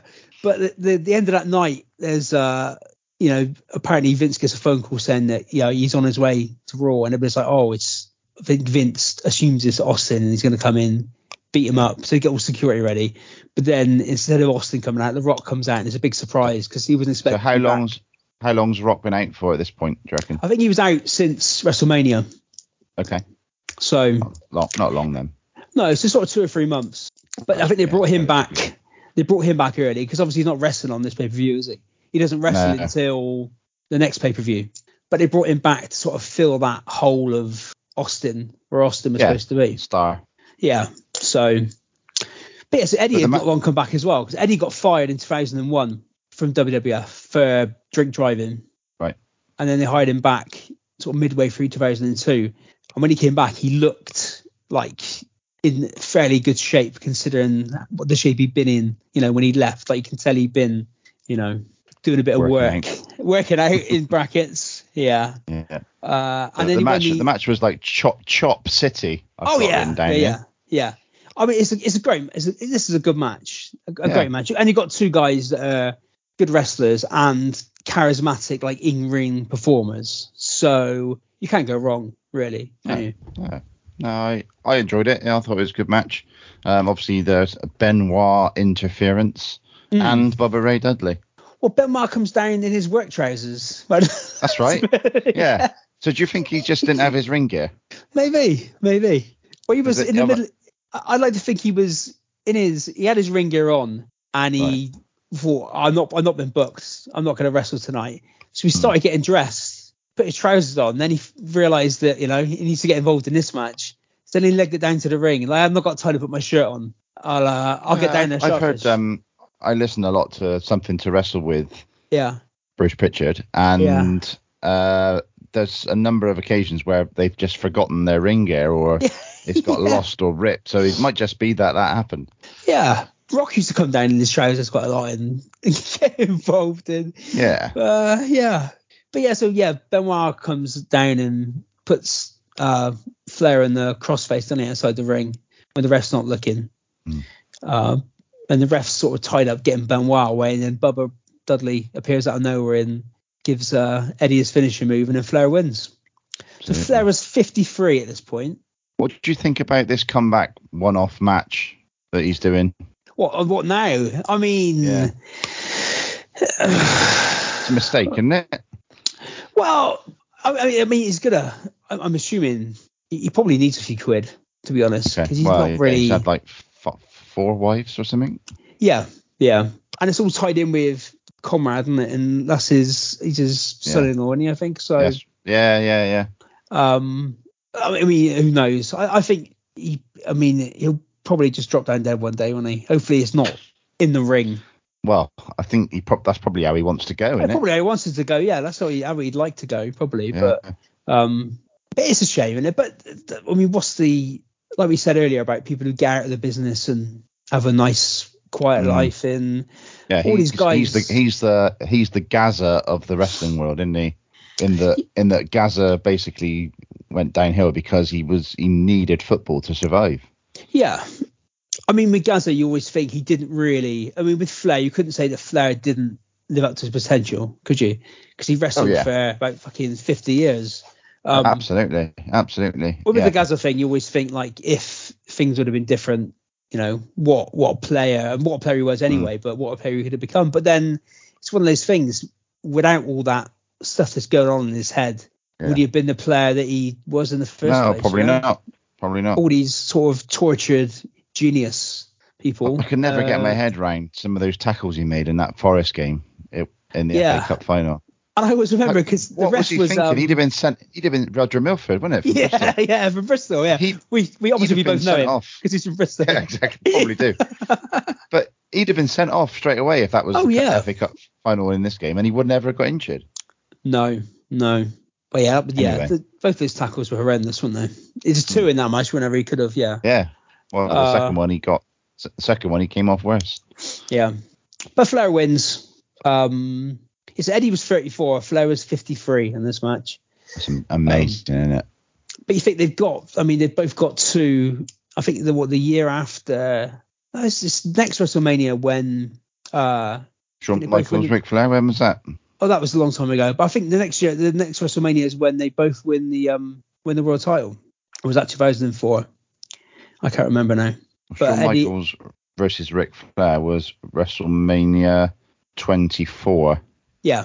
Yes, 2005. So 3 years later, that was a cracking match in itself.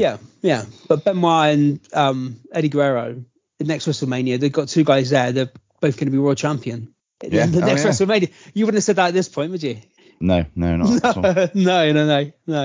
I mean, to be fair, Flair, I think he got into a reasonable shape by this point. When he first came back, he was like really. He always says about that match against the Undertaker, and he was glad he was glad it was the Undertaker, but he felt a bit embarrassed because he couldn't, he couldn't sort of do what he used to do and give the Undertaker He always credited. Didn't he credit Triple H with sort of making him snap out of that sort of low point that he had? Yeah. I mean, he's helped in this match because, again, Eddie is one of those guys who can put on a good match against anybody. So yeah, exactly. Yeah, but that was good.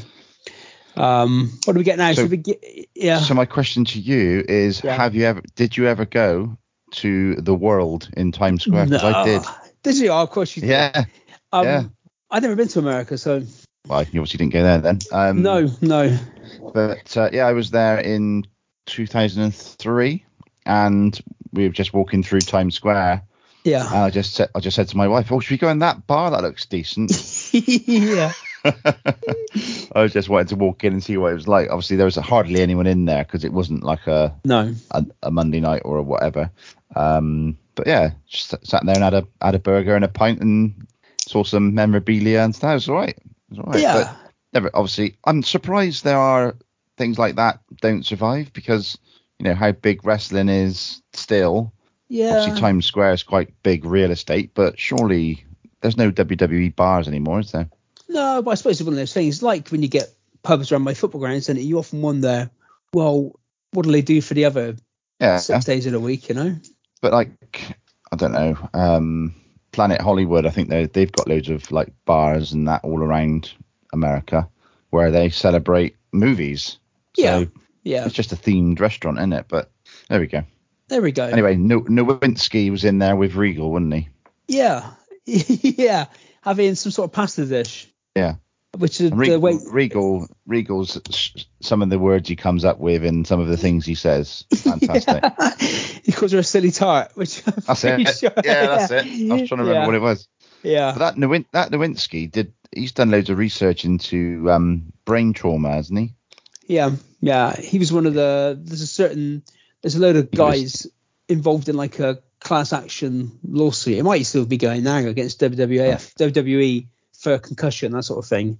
And that's why, well, that's why obviously my favourite is Demolition, and not in the Hall of Fame because they're part of it, are they? They're part of this thing, yeah. So they've been sort of blacklisted. And obviously Christopher Nowinski is not in the Hall of Fame as well. Obviously, probably. I mean, that's probably despite the never say never. Yeah. I think he wasn't going to get in anyway, but I think you can say never on this occasion. You think? Yeah. Okay. Yeah. Molly Holly versus Trish Stratus, man. Next. Yeah. A shock win for Molly. I've got written here. And again, different times. Was it a shock win? It was a shock win, I think. Yeah. Because when did she got shaved bald as well? When was that? Was that I'm trying to think when that was. But again, different times. Lots of talk about the size of her bum and that sort of thing. And yeah. I mean, obviously it's Lawler on commentary in it, so you're gonna get some pretty low hanging fruit. WrestleMania 2004. Molly's head shaved. Oh, so a couple of years down the line then. Yeah. But she was a good wrestler. Yeah. She's been back for Rumbles and stuff, hasn't she? So she was one of she was in WCW to start off with. I think she might have been one of the they used to have like dancing girls on Nitro. But she was one of Macho Man's like valets in WCW for a while. Yeah. So that's what how did you watch WCW? Because I didn't think it was on. What channel was it on? Well, now see, obviously some of the people on this show like UCC Rob and Millwall Chris and that, they're all big WCW guys. So you used to be able to get it on TNT, was a channel on cable, right, which was obviously showed old movies most of the time. But I'm not sure if they showed Nitro live. I don't think they did, but they showed a repeat of it. Was that Turner Network Television, wasn't it? Yeah. But yeah, it used to be old films. Yeah, no, I remember. Most of the time. Yeah, and it was on the later stages. It was on Channel 5. Okay. At the end, and we used to get some on ITV. Used to show some on like Saturday afternoon sometimes, that sort of thing. So it was in bits and bobs. I did follow it a little bit because my cousin, because I got cousins in the States, and one of them buys and sells sports memorabilia and always has, and he would have like boxes and boxes and boxes of trading cards. So one visit I brought back to the UK about 6 boxes of WCW trading cards, and I sold them in the playground for like 50p a pack or something like that. And I was like Rockefeller. I made loads of money, but quite a lot of people were into WCW and I wasn't, so I wasn't like bothered giving them away sometimes. But I've still got loads, not in boxes anymore, but like I opened some up and and I kept them, looked back at them like 5 years later and thought, well, he came to WWE, Yeah. etc. Like Mick Foley was in there, Dutch Mantel, Yeah. El Gigante. El Gigante, yeah. Yeah, the legendary El Gigante, yeah. Yeah, there's loads. So, I mean, again, we speak about it on a regular basis, but in the 80s, sort of late 80s, it used to be on late night TV. You know, when late night TV started on ITV, Cell Block H and that sort of thing, it would be on sort of 2-3 o'clock in the morning. You'd have like a NWA highlight show then. Did you have to video plus it? We just put I don't even know if you could video. We're talking like probably 88, 89, 90. So I don't think video plus the thing. You just stuck the video in when you went to bed. That was quite fun, wasn't it? Video plus. You got like a code and you had to type the code in. Yeah. And then it recorded something, but yeah, just a bit hit and miss. Yeah. Yeah. But I used to put, because this is when you on your VHS, you'd obviously have like a timer on there. So if you set the timer, put the video in, it would record when the timer went off. So I used to put it in and set it to record from like midnight onwards, like a 4-hour tape, and I get my episodes. You do it on long play. Yeah. I get my episodes of Cell Block H and Get Stuffed. Remember Get Stuffed? Yeah. Get Stuffed was like a like the word gorilla. It wasn't a gorilla. It was like a cooking show. It was like done like on a sort of handheld camera in someone's house, like real sort of. Okay. No, don't remember that. Primitive stuff. No, I doubt many people will, to be honest. There's your reference on the bingo card. That's the reference to late night 80s ITV television. You can take that one off. Yeah, but Molly wins. A bit cheating, isn't she? Holding the tights. Oh yeah. Yeah. I mean, at this period, I can't think of it. So it's probably you've got Trish, I think Lita was injured at this point. Right. Okay. You've got Molly. There aren't many other. Ivory might be knocking around still. Not a very strong wrestling division for the women. No, but we're gonna go. I think I'm not sure when Jazz might turn up not long after this, and Victoria. Didn't she flash at a UK event? No, that's Jacqueline. Oh, Jacqueline. Yeah. Of course it is. She got her boobies out on a UK thing. Yeah. Right. So now we get Kurt Angle and his speaking of follically challenged people, Kurt Angle and his wig. Yeah. So, that's brilliant, isn't it? That is fantastic. Good. But Hogan's entrance music, what's going on with that at this point? Oh, well, now you see. So he wasn't coming out when he came back as NWO Hogan. So when he was in WCW. He came out to Voodoo Child or whatever it was. Yeah, but they can't use that, obviously, can they? What, for copyright? On the network now for copyright. Okay. There's a lot of the old, because the guy Jim Johnson used to do I think a lot of his songs aren't on the network anymore because he's not with the company. So it's all down to copyright. Yeah, but surely he worked for the company, so they own his work. I'm not sure. You're the copyright. Well, exactly. You're the copyright man. I think Jim Johnson's fine. Okay, all right. Well, they're not using it on the network. But they don't use things like Limp Bizkit or do they? No, we don't. Kid Rock, etc. No. Okay. No. That's a shame. It is, because I watched. You have to watch it on YouTube or something to get that. Yeah, because I can remember when I was watching Raw kind of from the beginning for years, and I got to around about that period where the Undertaker came back as the American Badass. That was amazing. I remember that moment. That was awesome, wasn't it? Where he came down and just destroyed. Yeah. Man, X-Pac. But I was ready for the music to come on when he came out, and it was just completely different music. I was like, oh fuck, It's amazing though.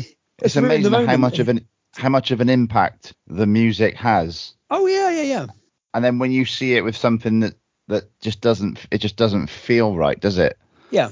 And it loses the impact. Like, so that is available on YouTube with the music, with the proper music, the American Badass music, but the footage is crap. It's like all grainy and really poor.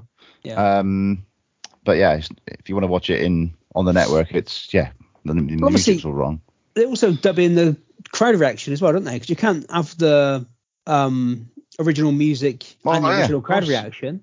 So it's a completely different. Yeah, it sounds awful. Going back watching a lot of I went back and watched an old WrestleMania or SummerSlam a few months ago, and Rick Rude was wrestling, and they got rid of his original music, WWF music. They've just replaced it with the generic stripper music. Da da da da da da da. Yeah. It ruins it. But they've done it a lot. And obviously, this isn't. To be fair, this isn't bad. This sort of dubbed Voodoo Child version. There's a lot worse. Some worse. Famously, the when Sid Vicious goes back to WCW in like the 2000s, they can't use the original music they gave him for some reason. I don't know what it was, but the actual dub they've given him is infinitely better than any music Sid Vicious ever had. It's quality. It's the one occasion where actually the dubbed replaced music is better than the original music. But it happened a lot in this time period. But yeah, so this is the kind of, and you can tell the crowd reaction is fake. When we did the Christmas shows last year, I think Scottish Danny wanted to watch the Hogan Vince match from WrestleMania, like the street fight. Oh yeah. And in that, again, it's ruined. Like the end when Hogan's music plays, the crowd reaction is gone because it's a different music. So you lose all that. And it really spoils enjoyment of the match in some cases. Surprised that Vince wasn't a bit more forward thinking on some of this stuff. I suppose it's fucking tight as well, probably. Well, in AEW, they got loads of like licensed songs. Like people come out to like one of the wrestlers, Orange Cassidy, comes out to the Pixies. Okay. And so loads of people come out. Obviously, Jericho comes out to Fozzy. Yeah, his own song. But they don't license it, did it? Because Cody Rhodes in WWE, has got the same theme that he had in AEW. Oh, was he? Right, okay. Yeah, he's just taking it with him. Just on that, when Cody came out, everyone knew it was going to be Cody at WrestleMania this year. For me, what they should have done is use the American word from Dusty Rhodes' theme music. Yeah. And then changed it from Dream to Nightmare. Yeah. I thought that would have had a big pop. That was my that would have been my suggestion. What, and still have Dusty Rhodes' music? No, yeah, but no. Well, that would have been funny. But I'd have been funny, yeah. American cut Nightmare. Yeah, and then Cody's proper music comes on. And then Cody's proper music, yeah. Yeah, not the rest of Dusty Rhodes' theme music. No, he's just a cum. Yeah, it's a great song, but yeah. But yes, we get Hogan. That's such a shame he's got injured because it is. I mean, it might, in a way. Again, he did the right thing, I suppose, because that match will go down as a classic because of the circumstances around it as well. Yeah. And then when he comes back, he'd be back for the Rumble and win it. I think when he comes back, he's going to get an incredible reaction. So I suppose in a way, it's one of those injuries. Actually, if he manages to come back and he's fully fit and he's got no lasting after effect of it, probably not actually a bad thing because keeps him fresh, doesn't it? Yeah, it does, because otherwise, what was he going to do for the next? I mean, he might have won Money in the Bank, I suppose, and kind of held on to that possibly, but yeah, it keeps him fresh from when he does come back. So it'd be interesting. Okay. Yeah. Hogan angle, I've got written down. Mike Chioda, terrible refereeing. Hogan got to the rope twice. Well, we've stopped doing the ratings as well, haven't we? Have we? Okay. Oh yeah, we did. So we'll have to go back and do the Right. What did you give? Guerrero Flair, I've gone 2.5. Okay. Let me find. Yeah. I mean, Trish Molly, I went for 0.5. Did you? Yeah. I think we'll see. I mean, I enjoyed the Flair Eddie match. Yeah. But if we go on what he's given somebody else, he'll probably give that a good rating because he did love Ric Flair. But Angle and Hogan. 2. Yeah. You think? Well, he's probably gone like 1 or 1.5. So what did you give Jamie Noble and Hurricane? Oh, Noble and Nydia. Noble and Hurricane. Yeah. What did I give them? 1. 2.5 they got. Okay. And Flair and Eddie. I enjoyed the kissing bit more. Well, yeah. Flair and Eddie got the same. They got the same as Noble and Hurricane. Wow. 2.5. I'm not going to say his name again. Spitfire. The ladies match got three-quarters of a star. 0.5. Oh, there So we go. yeah, three-quarters of a star. Yeah. Hogan Angle, I went 2. Yeah, they got 2. Yeah, I enjoyed this match. It's a Again, match. it's another. Yeah. If you look at the card, Guerrero Flair, Yeah. right? RVD Y2J, Yeah. to some extent Lesnar, Test, maybe not. Hogan Angle, Brock RVD, Taker Triple H. It's all matches that are fantasy bookings, really. Well, again, I had no recollection of this feud or at all. Hogan and Flair. Hogan and Angle. Angle, yeah, about the hair and all that. So, I mean, this whole kind of thing. So after Hogan lost to The Undertaker at the previous pay-per-view, he came out on SmackDown and said, I'm retiring, basically. Well, it was a crap match, wasn't it? It wasn't great, was it? No. He's like, yeah, that's it. I've done my bit. I'm gonna retire. And then Vince come out and said, oh, like, I'm not gonna let you retire. You can't retire. Mm. So then that started the whole thing. Hogan was like, I'm not gonna retire now, to like beating up Vince, which obviously goes on to the following WrestleMania when that match actually happens. But then he goes to try and beat up Vince, and Angle attacks him, and that kind of leads to this now. And obviously Angle's a real American hero, and Hogan's, a fake American hero. Yeah. But Angle says that if Hogan's only a real American because Vince McMahon made him a real American, he could have made him a zookeeper instead. That might not have had the same impact. No. I mean, looking back, it's nuts. I think Hogan got that response when he came back at WrestleMania, and I don't know who sort of, you look at people around at that time, how he managed up to be a brief run as world champion again is nuts. I think they looked at it and thought, if we're going to do it, you got to do it now. Yeah, no, absolutely. But to have him go over Triple H as well, I mean, yeah, cheers. For me, the best part of the pay-per-view is coming up next. Okay. Well, I mean, this match, we get some good hulking up, don't we? Yeah, oh yeah. And I thought, again, I didn't know the result of this match. The finish kind of fooled me because I expected, because we get, so Hogan kicks out of an Angle slam, which is quite impressive.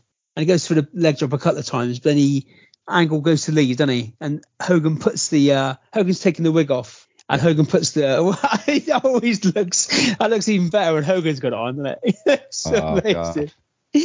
But Angle comes back with a chair, goes to hit Hogan with a chair, and it sort of rebounds back into Angle's face. Classic. Quality healed. But then you get the big boot, and I figure, he's going to win this, Hogan. Yeah. And then he goes for a leg drop, and Angle catches the leg on the way down, doesn't it, and turns it into the ankle lock. Very good. And that is... I'm not sure how many times Hogan tapped out in his career. No, probably like never. I don't know. I think he might have tapped out to Sting at some point. Did he tap out to Brett at all? I don't think he did. They never wrestled, hardly. I don't think he tapped out to Brett in WCW, and they never wrestled in WWF. So, no, of course. Probably not. So, But yeah, good match. And then your favourite part of the, what's next coming up? Oh, yeah. Yeah, I know what's coming up next, yeah. So Angle wins, and Hogan looks sad in the ring, but never mind. So now we get the light entertainment segment of the pay-per-view. This is what The Rock's booked for.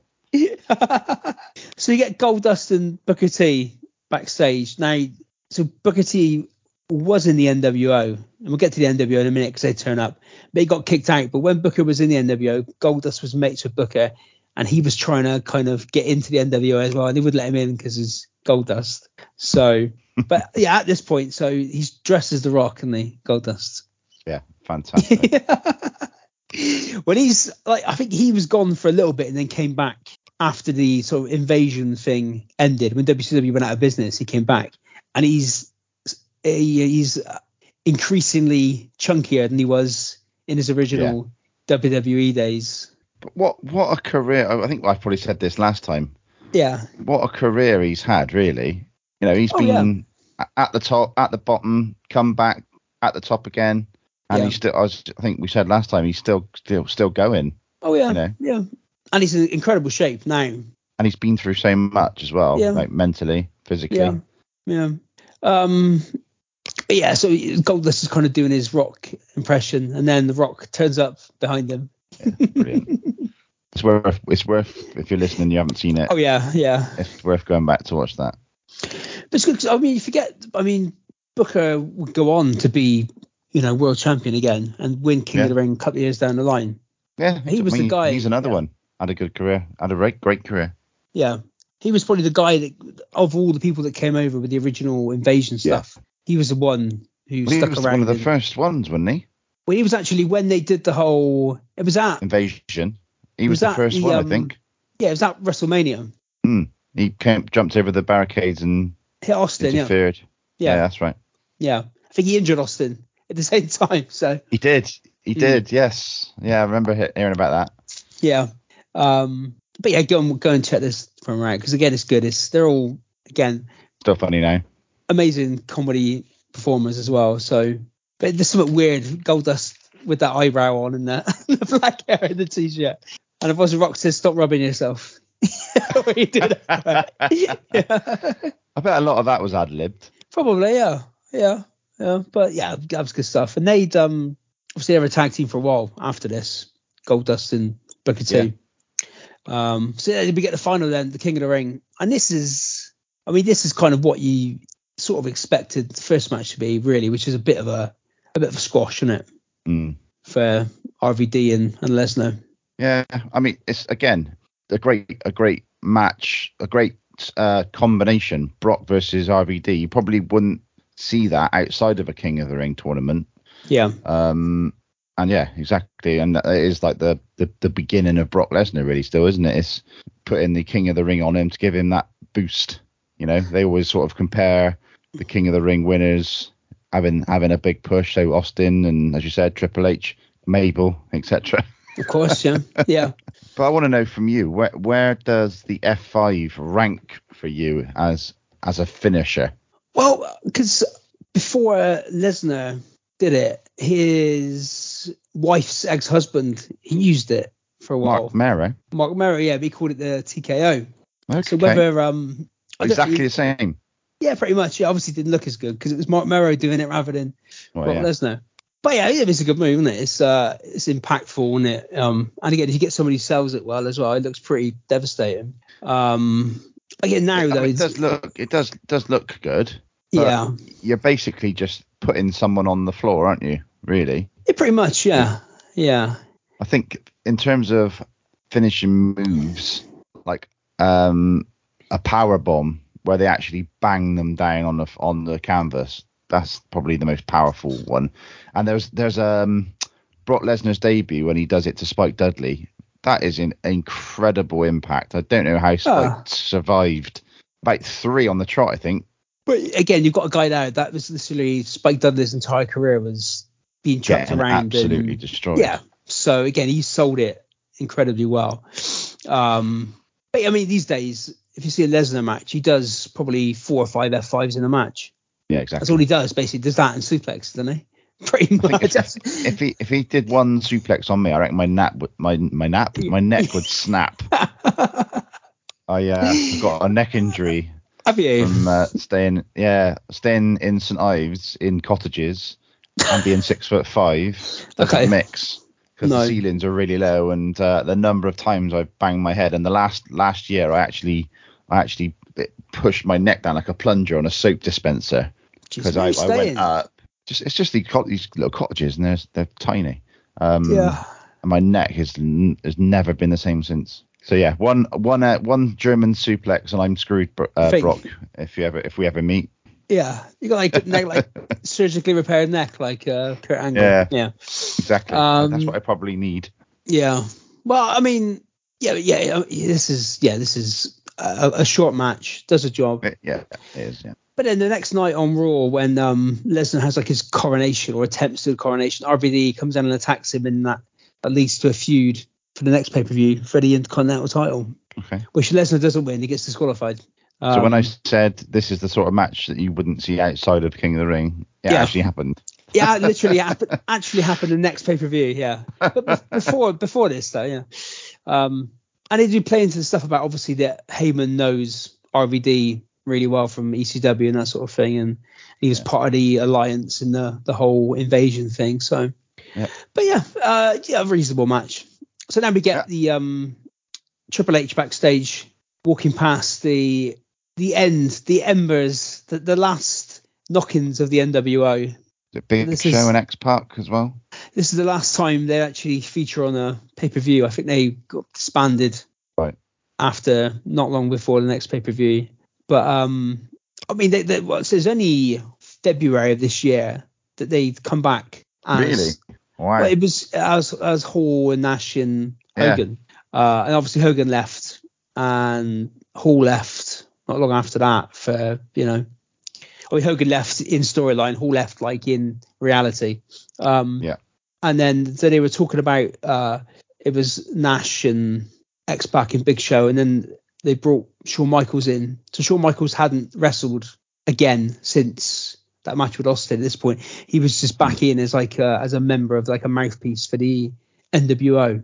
And I was watching something again recently talking about Shawn Michaels' first match back. Was it against Triple H? Yeah, so that was at this SummerSlam. So like 2 months after this, basically. Got it. Yeah. And it was going to be like a one-off match, wasn't it? But he was so good that they persuaded him to keep going. Yeah. And then he had some of his most memorable matches ever, definitely. Taker and But this was weird. Several with Triple H. They kind of embraced Triple H, sort of wish him the best of luck and say, if you need us, just throw the sign up and we'll come out. Nothing. Nothing came of that. No. He didn't. No. Then we get a video then sort of hyping the main event, Triple H and Undertaker, and they show sort of the situation leading up to this, and obviously Undertaker ultimately sort of costing Triple H the title against Hogan, and then Undertaker sort of going on a tear after that after he won the title, knocking everybody around, and Triple H is the one standing up to him saying, but Heyman on commentary as well comes out, which is always nice. He's there sort of scouting on Brock Lesnar's behalf. Yeah, he adds a lot, doesn't he? And even when he's like the mouthpiece for Brock Lesnar over the years, I actually quite enjoyed Lesnar's last run when he came on the mic more himself. Like Cowboy Brock or whatever they called him. Yeah. I thought he was brilliant. Yeah, he was good. Yeah. But maybe he hasn't got, Heyman had such an impact. But it'd just be curious to see what would happen if he wasn't part of the double act and even sooner prior to that. Yeah, because when he came back, MMA Brock. Well, yeah, when we earlier on in this run of the show, me and Glenn Abbott spoke about Extreme Rules when he came back, his first match back against Cena in, I can't remember what it was, 2012, 2011, something like that. He absolutely battered him, didn't he? Yeah, and he lost. Obviously, Cena beat him. but he came back on his own. Heyman only came back probably 3 or 4 months into that run, and there was some fucking the weeks leading up. So he came back on that Raw and beat up the Raw after WrestleMania and beat up Cena, and then for sort of 3-4 weeks leading up to the pay-per-view, he was kind of cutting promos and doing sort of segments. And it was hard work. It was hard work watching it back. Yeah. So he definitely needed Heyman. But when he did come back, and I think there was a match against Randy Orton as well, where he was just elbowing him in the face. It all looked. It was a great little segue into almost blurring the lines between UFC and WWE. But yeah, Orton and I remember Cena as well. They both came out pretty bruised. Yeah, in that Cena match, you could see like when he's basically digging the elbows into his face. Yeah. And Cena's like pouring with blood, because that's what happens if somebody elbows you repeatedly in the forehead. I wonder if Cena sort of agreed. They must have like had a conversation and like said, I'm gonna basically pummel you. Shit out of you. Yeah. Yeah. He must have, mustn't he? Yeah. Scary. I mean, why would you agree to that in the first place? I mean, I suppose if you're for the love of the sport. Yeah, for the business. If it's gonna be a good spectacle. And he won, Cena. Yeah. They obviously said, listen, that's your reward. You're gonna get the win, but you have to let Brock Lesnar punch you in the face repeatedly for 5 minutes. No, thank you. And we're like, do I get any more money for that? Or You can have the week off afterwards. Yeah. Yeah, because your face will be twice the size. Yeah, but this is So we get the Dead Man Walking Undertaker music, don't we? We don't get the. I think this might have actually been his music at the time, wasn't it? It didn't sound right to me. It's that. It didn't sound right. I can't remember. I was just thinking it doesn't sound right, but it's the Jim Johnson version of the Dead Man Walking, wasn't it? Yeah, because there's a version with the lyrics, isn't there? But this is the version without the lyrics. I'm not sure if this is what he actually come out to at the time, but might have been. It just didn't sound right to me. No. And you don't often see Undertaker walk out or ride out with the belt round his waist. Yeah, yeah, that was strange, wasn't it? But he didn't. I mean, in this time period, because when would he have been? He wouldn't have been champion. I mean, he was champion sort of end of '99 or sort of midway through '99. He was champion. And this would have been the next time he was champion, I suppose, from then, because he didn't have it at any other point during this gimmick, did he? Before this, I don't think. No, I'm just trying to remember. So he was when he was first champion. Yeah. That was like early doors, wasn't it? Yeah, he was champion for about a week, wasn't he? When he beat Hogan. That's right. 92, 91. Championships and accomplishments. Here we go. So 4 times WWE champion. Yeah. Yeah, I didn't say. Can't see when. But yeah, no, he was in the early days. Because he probably won the World Heavyweight title about 10 times. That was on SmackDown. He was always on SmackDown, wasn't he? That's right. Holding that belt. But yeah, and this is face. We haven't got much longer of face Triple H because he turns on Shawn Michaels in the next couple of months. And then goes on not long after that to form Evolution and that sort of thing. So yeah, I was a fan of that. But this, I mean, when I looked at it, it was like 23 minutes, 24 minutes this match. I mean, it went on a bit, didn't it? Triple H likes a long match, I think. So yeah. But Heyman on commentary is saying that the Rock, was it Brock Lesnar's already had a confrontation with the Rock backstage, and the Rock's got in his car and he's run away, he's left because he's scared of Brock Lesnar. So you get a minute that you really get a moment. There's like this double clothesline, both the guys are out in the middle of the ring, and then the Rock's music comes on, and the crowd goes nuts. And Heyman just legs it into the crowd and runs away from the Rock. And then you get the Rock on commentary, and then Undertaker decides to punch the Rock, kick the Rock in the head, doesn't he? Yeah. The Rock is like blatantly leaning forward. Yeah, he's putting his head out like that. Yeah. He's leaning forward too far. It's very obvious what's coming. Yeah. But yeah, it's quite a connection. Yeah. And then obviously he gets up and tries to hit Undertaker with a chair, then he hits Triple H with the chair instead. And we get a fair few more shenanigans and refs get killed and that kind of thing as well. Classic schmoz. Yeah. But Undertaker's in great shape as well in this, isn't he? Yeah. Massive. Absolutely massive. It's interesting to think if this would have been if he wouldn't have done the Undertaker thing, this kind of would have been his sort of character, I think. Mm-hmm. Or like a variation on this all the way through. And because I mean, he is scary, he's intimidating, Oh yeah, absolutely. He's got the scowl on his face as well, for most of the time. What's your favourite iteration of the of Undertaker? Well, I did like the sort of Ministry of Darkness kind of, but looking back and watching that back, it's a bit at times it's a bit far fetched. But I like the music. I like that music at that time as well. That he came out to, and the whole presentation where he kind of went evil and was trying to sacrifice people, that sort of thing. And I quite enjoyed that. Stephanie, that was good. But to be fair, that was a time period when I think he was fucked for a lot of that injury wise.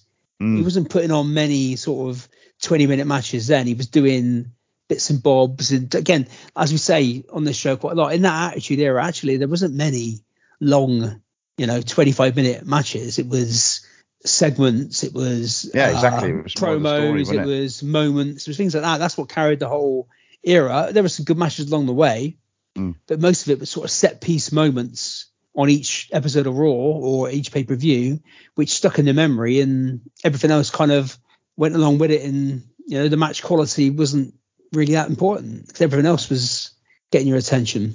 Yeah, absolutely. What about you? What's your well, obviously you're the connoisseur, so well, I love all of them equally. I've never really disliked any. I think my favorite attire was one of the later WrestleManias where he had that sort of, it was like had spikes on the coat. Yeah. I think that it might have even been one of the Shawn Michaels ones, maybe the first one. But I think they're all great. For me, again, going back to the music, the American Badass Kid Rock music absolutely made that entrance for me. Was a fan. Obviously, being so used to the Undertaker and the mystique of the character, for him to come out on a motorbike to Kid Rock or to Limp Bizkit, I thought was amazing. Yeah. Absolutely loved it. But I always wanted him to go back to the Dead Man, if you like. Yeah, I mean, I think he said it himself. He probably wouldn't have had the longevity he did have if he wouldn't have had those years as a different character. Because again, it was getting a bit. You think back to some of those that sort of mid 90s period. There was a lot of shit match. I mean, again, like losing to Mabel and things like that. It was the character was going through some pretty ropey times. Yeah, absolutely. Yeah, no, it's great to have the variety. And I mean, he finished more or less with a hybrid of everything, didn't he? Yeah. That match against AJ Styles, I thought was really well done. And he could have probably done another cinematic style match with Sting. That would be how I would have done it. Yeah. A cinematic one. You kind of, I mean, you'd like to think that was, but you know what, with the money in Saudi Arabia, there's a fair chance we'll probably turn up again at some point doing something, won't they? Maybe you get to interview Mick Cardiff backstage. You never know, mate. Oh, God, Jesus. Never meet your heroes. Yeah. That would be amazing. But yeah, he'd probably charge me about 400 grand. Yeah. So yeah, the finish was a bit of it's basically Triple H goes for the pedigree, doesn't he? I think in Undertaker manages to punch him in the balls and roll him up, and that's the win, which is a pretty. Yeah, not the greatest. It's one of those, isn't it? It's, and then you get the Rock come back down, and they all kind of go out in the ring and take turns to hit each other's finishing move. And like you think, oh well, that's obviously a triple threat for the next pay-per-view then, which it was, but it wasn't with Triple H. It was Angle in there. Mm-hmm. Triple H for some reason wasn't on the next pay-per-view. They were doing a storyline because after this, I think Bischoff gets announced as the GM of Raw, and then Stephanie gets announced as the GM of SmackDown. So they do a storyline with Triple H about he's undecided which show to go to. Obviously, one being his wife and one being Eric Bischoff. So he doesn't actually wrestle on the next pay-per-view. And then I think there's an issue with Shawn Michaels, which then leads to that match at SummerSlam after this. So, yeah. But obviously, Rock would go on and beat, I think he pins Angle at the next pay-per-view, and then that leads to Rock and Lesnar at SummerSlam. Do you remember? I remember watching that. I think I watched that live at SummerSlam. I've never watched a pay-per-view live. No. In the middle of the night. Could never do it. But saying that, I would stay up till 4 a.m. and watch, Mayweather versus McGregor. But I guess that's only like a short match, isn't it? We used to do SummerSlam because SummerSlam was always on the bank holiday weekend. Yeah. In August. No, I don't think I ever did. Maybe, obviously the Saudi Arabia ones, the more recent ones I have. Yeah. So we normally go out. We normally go out on the Sunday night somewhere in town, and then they do like a walkabout. Walkabout still do it now, don't they? Yeah. Have you ever been to that? No. I was gonna say it'd be interesting sort of crowd that you might get, or not, or lack of. I don't know. I think it did. I mean, I'm not sure about the one in Bristol. I know in Cardiff, they cut the places. They do good business. They normally have a show maybe beforehand, and then afterwards all back to so and so to watch the pay per view. But they actually show it at the walkabout, though, don't they? Oh yeah. But I don't think they don't. I don't think they make like the one in Bristol. If it makes a big thing of it. I kept seeing it, and I'm like, I'm not going to be hanging around for that. In the Fleece, they started doing club nights at the Fleece, and they did a 2000s emo sort of club night thing, and they play stuff like Limp Bizkit, whatever, and all that sort of stuff. And then on the screen, obviously somebody had like a videotape with all old Raws on, and it put the wrestling on the big screen at the same time. Awesome. So yeah, awesome. That was good.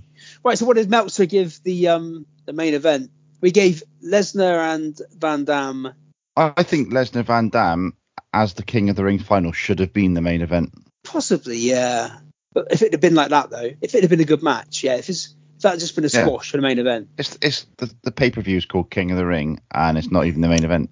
Vince hates it, though. So, right. 3/4 of a star for the King of the Ring final. Okay. And short and sharp. The main event, almost 24 minutes worth, gets half a star.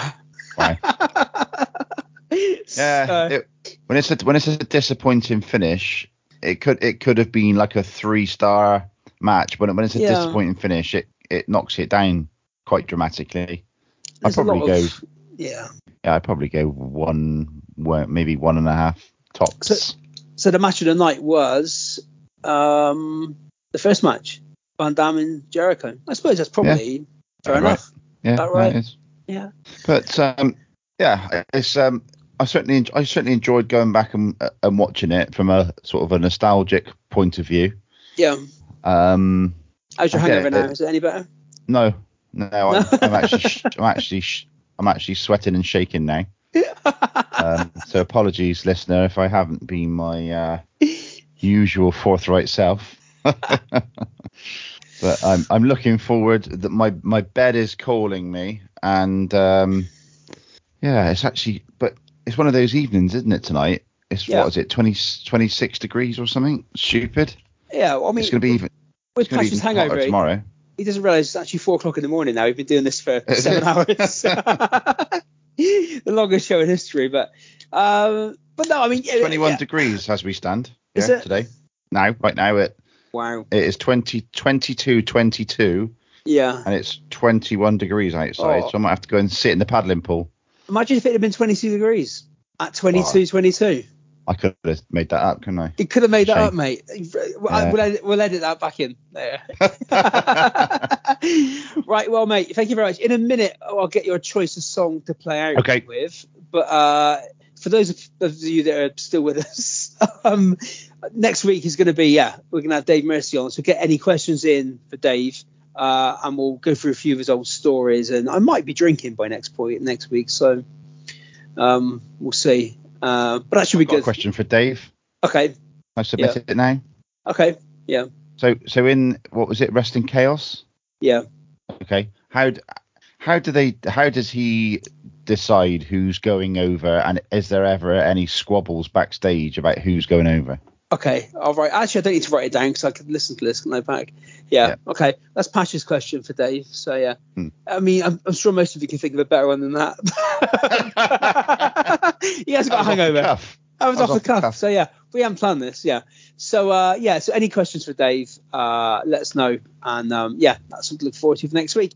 As always, thank you very much, everybody, for listening to the show. Go in, tell a friend, spread the word of the show out, because I love all the pre-existing listeners, but it'd be nice to get some new ones as well, because thank you very much. Go and like us on Twitter, go and follow Black Lakes, go in, buy their album.